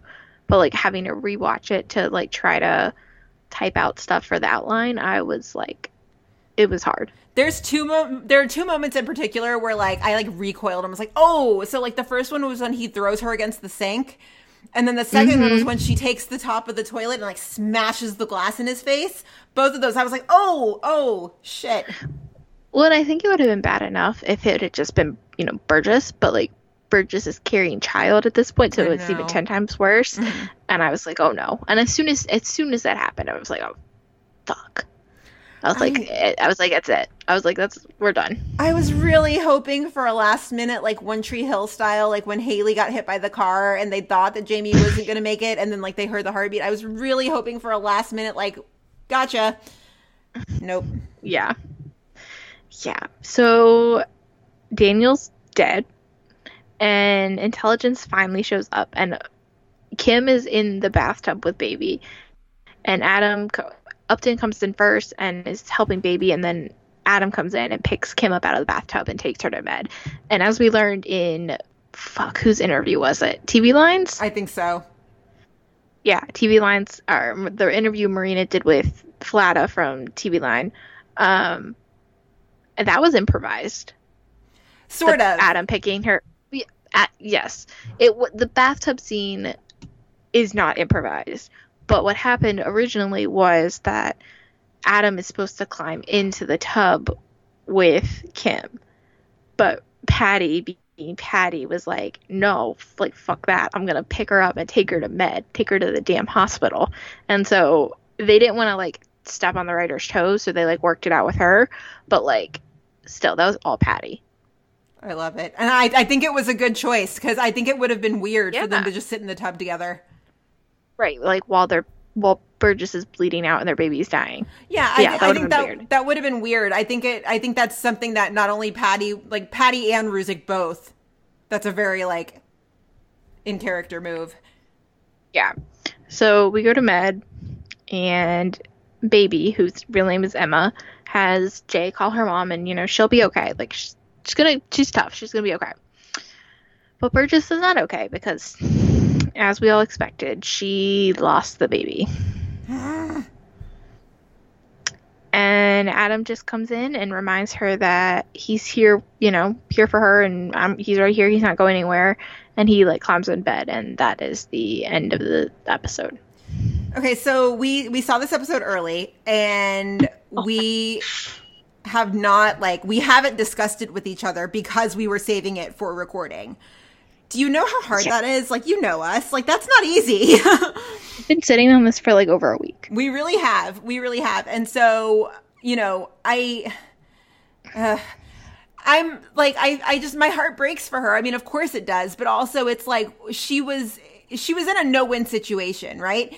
It was either that she was gonna stay outside the door and listen to this girl probably be murdered, or she was gonna go in and save the girl and put she and the baby in danger. Right. Yeah, it's tough. Because like you said, it's a no-win situation. Whatever she chooses is wrong. But it's like a no-win, but it's also right at the same it's also right at the same time. Bingo. It's like it's a no-win, like it's wrong. Like if she chooses to protect herself over the baby, then she's not being a good cop because she's not following her instincts, and so she's not protecting the lives of the people. She took an oath, like she to protect and serve. Right. So she's not following through that. But then at the same time, like, I wouldn't have blamed her if she picked that option. But then, like you said, if she picks going after the girl, she's, putting herself and her baby in harm's way. It's just like, there's no winning. But like at the same time, I wouldn't have been mad with either situation that she picked either. Yeah. And she went through the trouble of jumping the gun and getting there before intelligence did. She didn't do it just to stand outside and listen to this girl die. Right. Exactly. So I'm not happy about it. I'm mad, but I'm also like double mad because I feel like they could have handled this a lot worse than they actually did. But at the same time, they could have handled this a lot better than they did. Absolutely. 100%. So it's also a double-edged sword in that way, because, like, yeah, they could have handled this terribly, but they also could have handled it a lot better, too. I absolutely hate that we can, like, compare miscarriages in this One Chicago universe now. That's wrong, and that's something we should not be able to do. And I don't like it. But with Dossie, I feel like that was a complete, like, crapping the bed. They were just kind of like, we need to take this baby away. And so I feel like with this one, they actually executed it better. Yes, but like we shouldn't have had to have another miscarriage. Bingo. Like you said, like the fact we've had one now literally on each show. All 3 shows have had one. There's not been a single character on these shows that's like a main character that's been pregnant and like had a kid. Except for Natalie, but yeah, Natalie came in pregnant. No, but right, but that's a different. That's different. But yes. It really bothers me, and I'm thinking about it now, and this is something I'm literally thinking about for the first time, is like April's trying to get pregnant. Like, if they actually go through with it, and I'm sure she will, and I'm sure that'll be a whole thing that like April and Ethan are broken up, but like, surprise, she's pregnant with his kid. Like, I'm sure that'll be a thing. But like, is she can actually be able to carry it through, or are they gonna kill off that baby too? Oh my god. I never thought about that. Like, I never thought about it until just now. And I mean, I hope they don't do that. And I hope they don't make April have a second miscarriage, because, like, that would be terrible. But, like, it wouldn't surprise me, because nobody can seem to have a pregnancy on the show. And which is so unrealistic. So unrealistic. So unrealistic. It's almost comical at this point. Even in one of the interviews, Marina did a lot of interviews after this episode. We were one of them.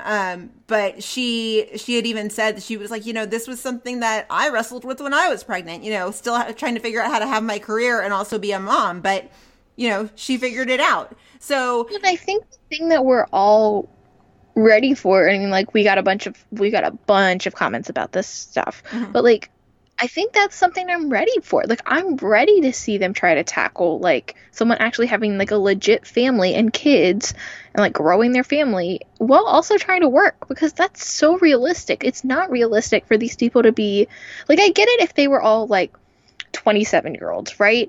And, like, not ready to have kids yet. And, you know, like, okay, fine. And then, like, you get an accidental pregnancy and then, like, ends in miscarriage. Okay, fine. Sure. But they're all, like, older. They're not, like, they're all at the point, like, they're ready to have kids and, like, move on with their lives. I mean, some of them are. PD, maybe not. But, like, Med and Fire, sure. Yeah, I mean, and Kim's pregnancy, you could definitely call it accidental, but she was definitely ready to embrace the responsibility. And even in those 8 episodes, we saw immense growth, not only from Burgess, but Ruzek as well. Both of those characters grew so much in the span of those episodes.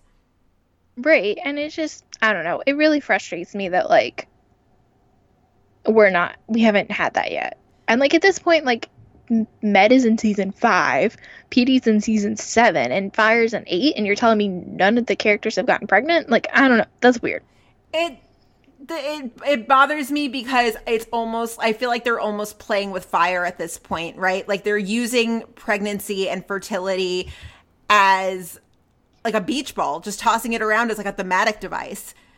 You know, there's a certain gravity and a certain weight and a certain respect that comes with covering this, like, this kind of stuff, because a lot of people have gone through a lot of people have had good stories, but a lot of people have also suffered, you know, really painful, horrendous traumas and events.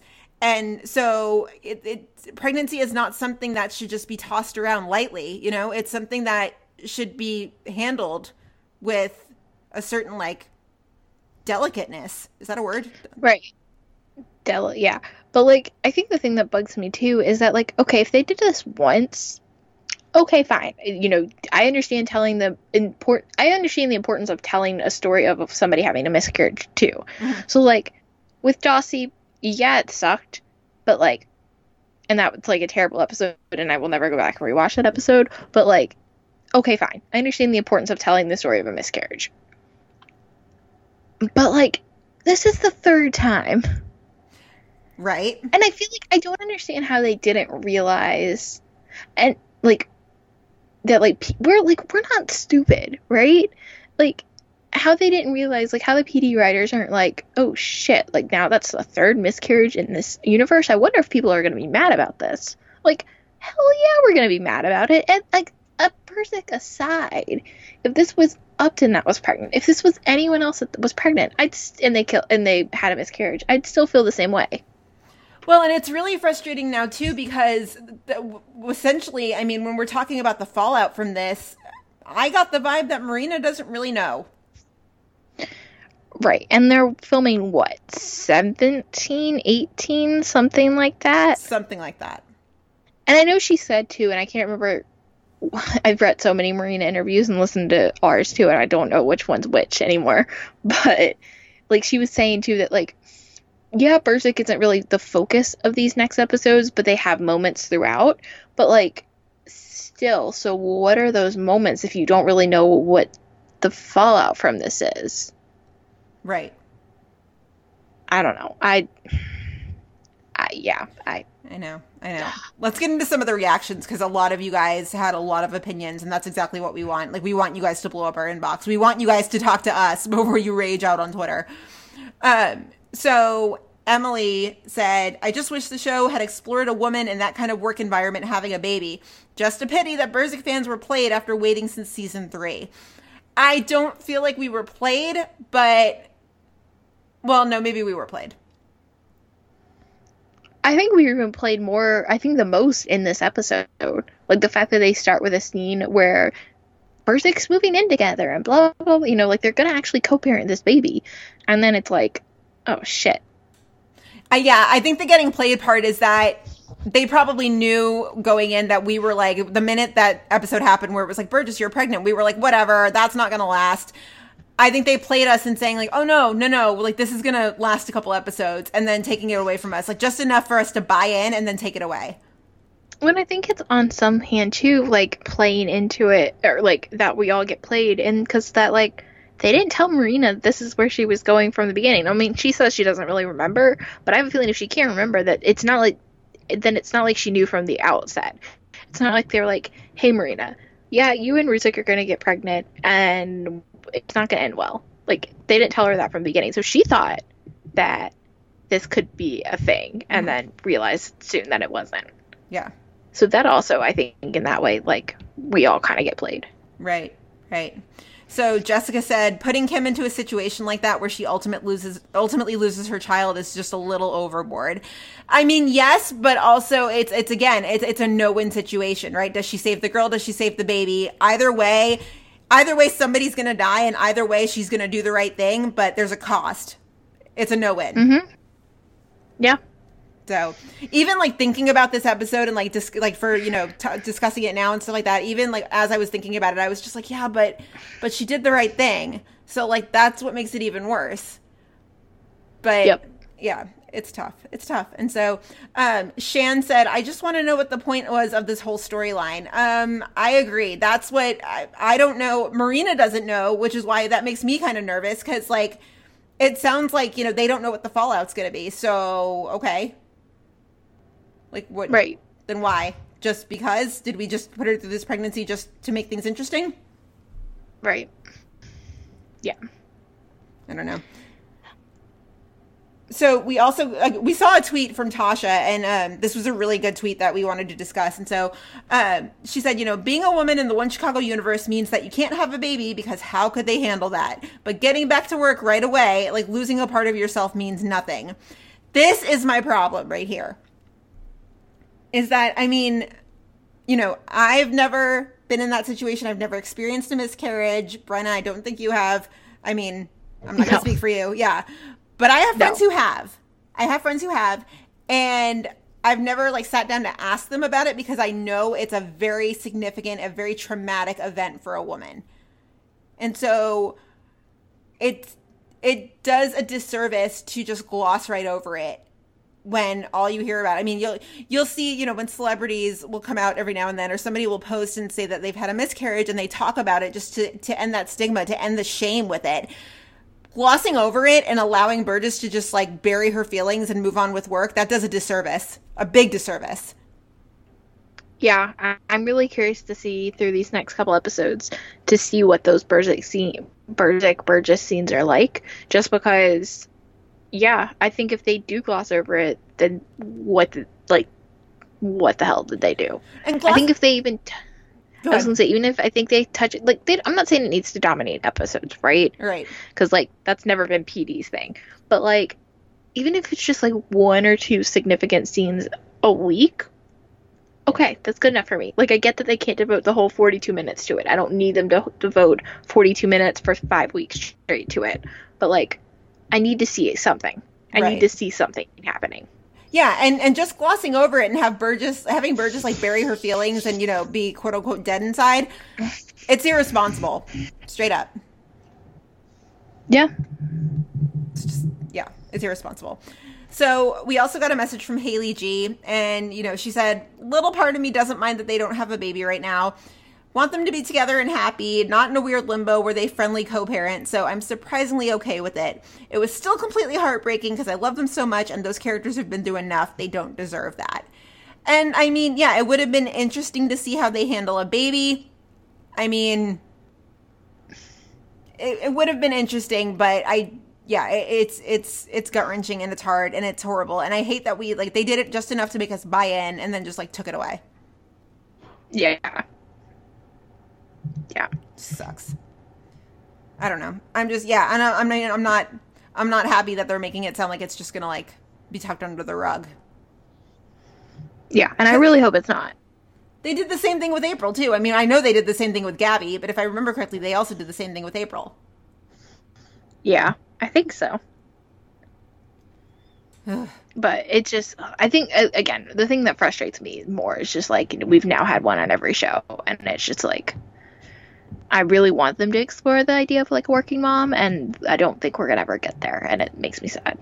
Yeah, like, don't A working mom that's not Natalie. Yeah, because we never see Owen anyway.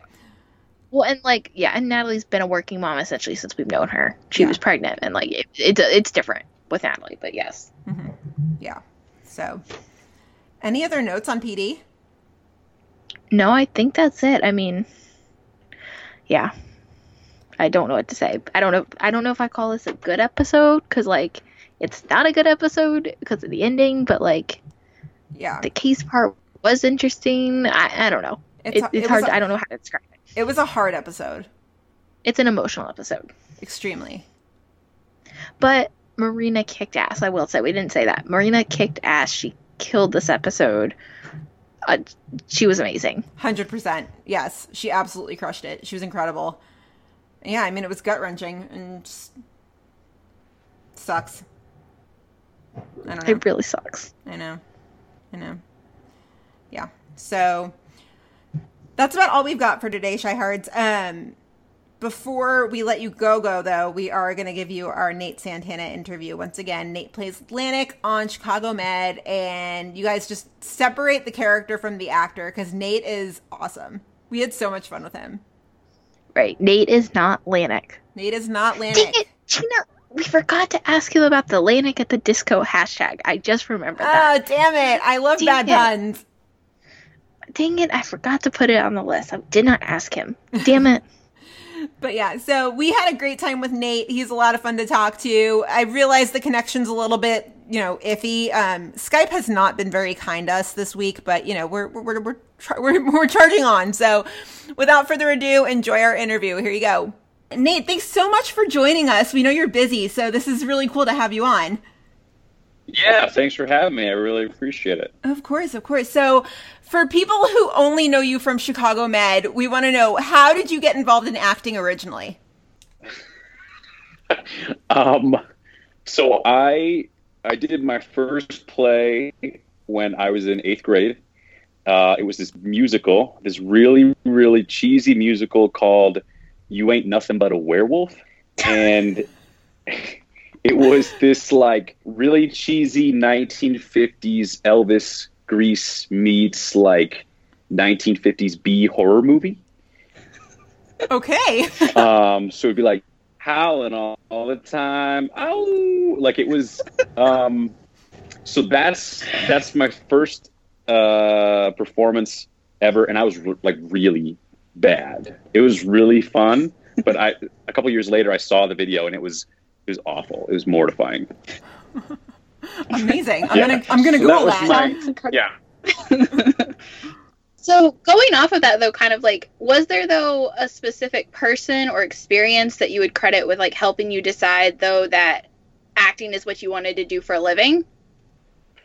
Yeah, it was kind of a process because I don't actually come from a family who, like, I always am, when I think about it, it's kind of to me that I even got started in acting because I don't, like, no one in my family does it. And so I just did plays in high school, and then I got done and I was like, I don't really know what I want to do with my life. So I went to school and I kind of did a little bit of some exploratory stuff. Like I did music in high school as well, but I didn't really know, like, if I could really make a career of that it wasn't until I got to college that I saw that I could sort of turn this into a career. And it was just kind of a slow process that I kind of, as I learned more and more, it just kind of went from there. Because like I said, I had really no exposure to it really with my family or anyone. And I just kind of liked, dressing up, playing pretend. And that's kind of all it was until I learned a little bit more. And then it kind of went from there. Cool. Very cool. And people may not know, you were in an episode of PD before you were ever on Med, correct?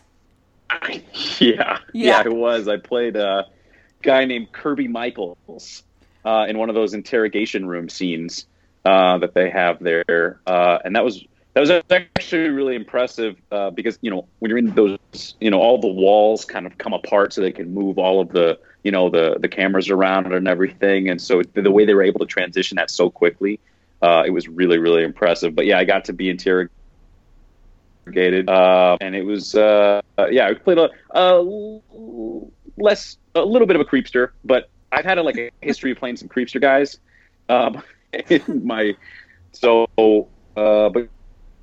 yeah, a little bit of a creepster, but I didn't kill the girl. Spoiler alert, if you haven't seen that episode. Good to know. So did that help you get the role on Mad? Were they already familiar with you? Well, there's a few casting offices here in Chicago, and I was kind of on, I think, the radar of one of the casting agencies here, and who's doing Med, and I kind of just kind of kept going in, and I was seen for a couple of different parts, for other stuff, but I don't know, given that it's all shared universe, like, you can't come back and be, it's like if I was one character, this guy who was having an affair, and then on Med I had a heart attack, and then on Fire, my house burns down. It's like, wow, that guy's really going through something serious there. So I've been kind of going in for some other stuff, and this just kind of happened at the end of a pilot season around March, the audition, and it just kind of went from there. Gotcha. So before you were even on PD, though, you're based in Chicago, right? You're based in Chicago. So, were you familiar with the shows in the universe, and just kind of, in general, what do you think of this idea of a shared universe like this?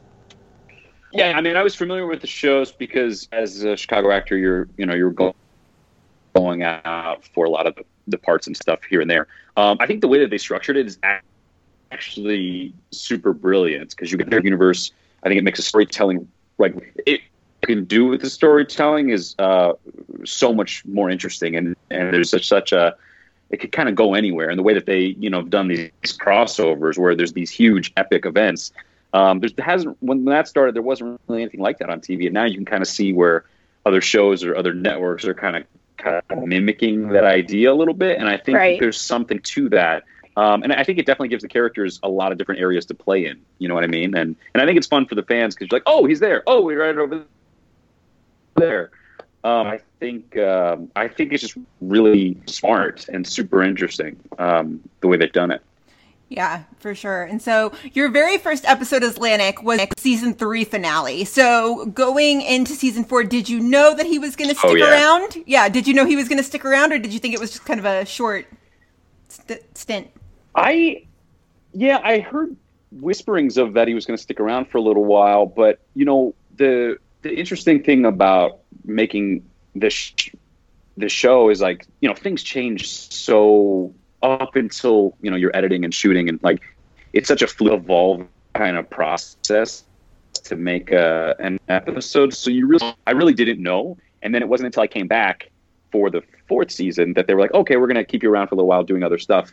And so then I was like, okay, I can settle into, what this is going to be. And because it was kind of a slow introduction. And then I think the second episode is when second episode I shot of the fourth season, I actually got to do like a surgery for the first time. And that was like, I was like, oh, wow, I'm in this. I'm doing this. It was really fun, but it was like scary because there's like real instruments, the prosthetics are amazing.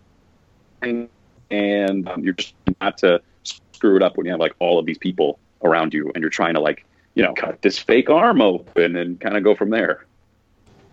Yeah. Have you ever played a doctor before? I'm just thinking, have you ever played a doctor before? No, never. I have, my sister is actually a nurse and her husband is actually doing his, residency for general surgery. Okay. Up in Wisconsin. So I've actually picked his brain a little bit about, what it was like to learn from other surgeons and just kind of the dynamic there and just some of the crazy stuff he's seen.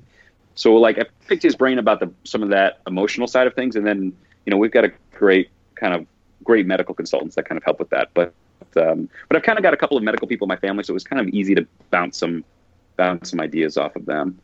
Yeah. So when you first came in as Lanik was pretty hated in the beginning amongst the fandom just because, like, he was especially brought in by Gwen and, like, nobody likes her. So, therefore, we don't like Lanik. But I'm curious, like, as an actor, though, like, what is it like trying to establish yourself in this already established universe when your character is hated right from the get-go? Is it change anything about it or, like, nothing? Not really at all.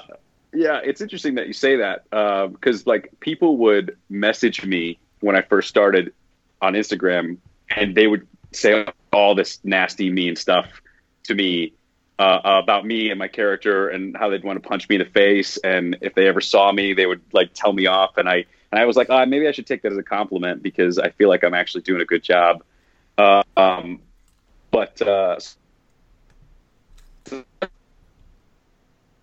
I don't mean or what, but I think establishing, I think you just kind of have to go there and not really think of it as like, he can be kind of, pretty abrasive, right? And I think you just kind of have to understand what the function is of your role in the story. And I think it doesn't really work I think it's good that people in the beginning started to, dislike Lanik and because he was kind of there to, steer things in a different direction. And, when I first started, obviously that was working a lot there. And I think you really just have to just like no fear, and I think now the tricky thing is, can I curse? Yes, I can. Yes. You've heard the podcast. Okay. You've listened to us before. Yeah. Because you just, the tricky thing is like, he's just a straight up asshole sometimes, but he also has to be really good at his job. And like to try and do that as an actor who's like not normally an asshole to someone, but also like has very little to no knowledge about any medical, some of the medical practice that we do. Like, it's just, it's a little bit of a challenge, but I think, in working with some of the actors, you just kind of have to go there and you kind of like, and they kind of eased me into it. I think it didn't come out that way. It kind of, in the story, it kind of went slowly and that was really helpful. So early on, Lanik and Connor had sort of a rivalry of bits. They kind of butted heads. And so what do you miss about working so closely with Colin? Oh, I think it was just that kind of back and forth. Cause I think the thing that was really, I think there was a mutual respect there, but I think like between the characters, and obviously, Colin was awesome to work with. Like he helped me. I learned a ton from him about just doing all the medical stuff, being on set, how to be a professional. Like he's a solid dude. But I think it's just that, kind of the difference there of like, he would make like a super bold choice. And that would be kind of like almost the detriment of his character. But then on my side, I'm so practical and so conservative, and that's almost to the detriment of my side. So I think that kind of back and forth is something that I miss. But also, though, Lanik kind of gets involved in everybody's. Like, I feel like he doesn't really like anybody like he works with, like, going on, that he's like, I just can't, like, I'm just going to be in everybody's business. And so, but this season he's kind of lightened up a little bit, so it's kind of, he's a little bit more comfortable. But I think that constant back and forth and the butting of heads is always, I think, fun to do as an actor, and finding the nuance of that is always fun. Yeah. Coming from the theater world, I mean, you were with Colin and you were with Heather Headley too. What was that like on set? Was it like Broadway sing-alongs all day? I've always been like secretly curious about that. Not all day, but every once in a while, Heather Headley would just like break out into this. It would sound just like this little ditty, and it would be like the most amazing thing, and it felt very effortless. And it was just like. She's awesome to work with. She's so nice. She's, I got to see her. She did a benefit at Chicago Shakespeare Theater a couple years ago, and I got to see her do that. And she's just so great at performing, and so humble and so nice. And so every once in a while, she'll just bust a ditty. You're just like, oh, that was amazing. It's actually a super musical cast, though. I mean, Nick is really good at guitar. I know Tori plays the violin. There's some other talents here and there. It's really, maybe one day you'll get the Chicago Med musical kind of coming through. Who do we talk to about that? Yeah, I wonder who. That's funny. Yeah, I'll put in a good word. I don't know if they're going to listen to me, but I'll say, the ladies over at Meets at Molly's would love a musical episode. Yes. We can just sing all the medical. Yeah, totally. So we don't always get to spend like a ton of time with Lanik, but I'm curious, do you have your own secret backstory for Lanik to help you get into character? Yeah, I mean, nothing that anyone has ever told me specifically, but stuff that I kind of gravitate. One, he has to report to Gwen, right? So she's obviously a very stern, strong presence, right? And so I think that so there. He's also a younger chief, right? So I think that kind of dynamic is really interesting, because it's kind of this thing of like, when you go see a doctor for something you're really concerned about, would you rather see a doctor who is a little older or a little younger, right? And I think we kind of have this idea that this older doctor has so much more experience, and I think you're kind of fighting against that maybe in the medical field a little bit. Like you have someone who looks like a younger doctor, and you're like, oh my gosh, no, you look like a kid. Give me someone who is like a little bit older, right? Get your dad in here to come and help me. So there's that, and then I think he's also, it's a teaching hospital, and he's also spending a lot of his time with medical students who, by his thought, don't really know. So I think between those things, like I think he struggling to balance all that, and I think he's at a point kind of in his career where he has learned to compartmentalize. I think some of the obviously stuff gets to him every once in a while, but where he's really learned to push that down. And I'm really, I've kind of made up something in my mind about having some kind of emotional attachment to, like, whether it comes to a personal relationship with a grandmother or some close family member where he saw someone going through something, and I think he just kind of had to learn to attack. Some of our doctors that they set us up with, like, people, they carry a lot of this home with them, and it's not easy to shake off, but there's people who do it, and it's it's really commendable. And I just, but to have someone who is just so hard all the time, there's got to be something there that really, at one point triggered you to force yourself to kind of block off any of that emotion. You know what I mean? Yeah. Got a couple of things that I work with. Yeah. Yeah. So, and I mean, what we know that, you're in next week's episode. Not sure if you're in the crossover. We'll cross that yet, but what's coming up next for Lanik? Well, Lanik is going to Lanik, I think, in the next episode. I think there's a couple of butting head moments with a couple of doctors, and I think that's kind of his his thing there. And I think it's always interested in me, like, where Lanik sort of, like, obviously I think there's a respect for the people that he works with, but it's kind of, I'm interested in seeing, and I think we get a little bit of this, where some of those relationships get a little bit more personal and where the walls kind of break down. I think that's all I'll really say about that, if that's okay. Really? Okay. Yeah. Interesting. Mm-hmm. So, as we've talked about, you've done a ton of theater before, and I'm curious, like, do you have a preference for either television or theater? And, like, do you have a favorite production that you've ever been a part of? Well, you know, I'm so thankful for this show because I've learned so much about what goes into making a TV show. And, you know, it's a lot of people.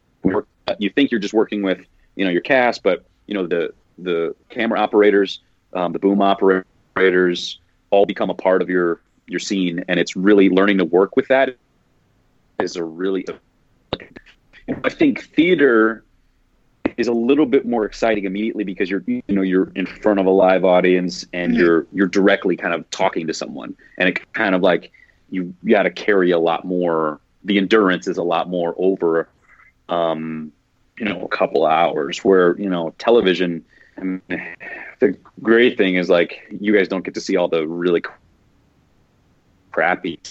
Can't say all my lines because the medical stuff could be tricky. So I think going back and getting to have a do-over is really, really interesting. But the ultimately the thing I like about, it's like I said, it's kind of, you really, really, really get to collaborate sort of in the moment and kind of go from there. Where theater, you kind of get all that stuff in the beginning. And I don't really know if I have a preference. I'm still about television. But I did a play last year, Teatro Vista, and it was the first play I did since I came back from doing a lot of TV. And I thought I was having a breakdown. I couldn't remember all of these lines. Like my character had this like 2-page monologue, and I was like, I don't know if I can remember because shooting something on TV, you get like 2 pages, right? And you're working on that. And then the next day you make it another 2 pages. And that's way easier to keep in your brain. And so every night before I go on, I'll be like, I think I can do this. I don't know if I can, but I think I can do this. It's just like, just calm down, breathe. You can do it. And in terms of favorite productions that I've had here in the city, oh man, it's kind of hard to choose one. I got to do this play called Ironbound. And it was the playwright's Martina Mayok, and she's a New York-based playwright. She went on to win a Pulitzer for a different, but it was just the writing was really, really. She writes really, really well, and the characters are so specific. And I got to do that at Steppenwolf. They had this like workshop production of it, and I think that was just. Among many others, but that one comes to mind because I just love that play and I love her writing. And it was a story about a Polish woman, an immigrant coming over to the United States, and kind of her journey. And I got to play a small part in that. And it was. I loved it. I loved every moment of it.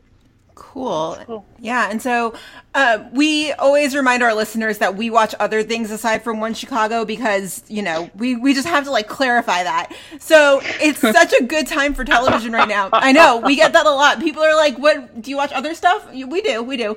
So in this golden age of television that we're in right now, one of our favorite questions, what are you watching? Oh, well, I am currently watching the new season of Curb Your Enthusiasm. I really like the awkward, cringy humor. I finished watching the Mandalorian, which was really great. I really like TV show Barry.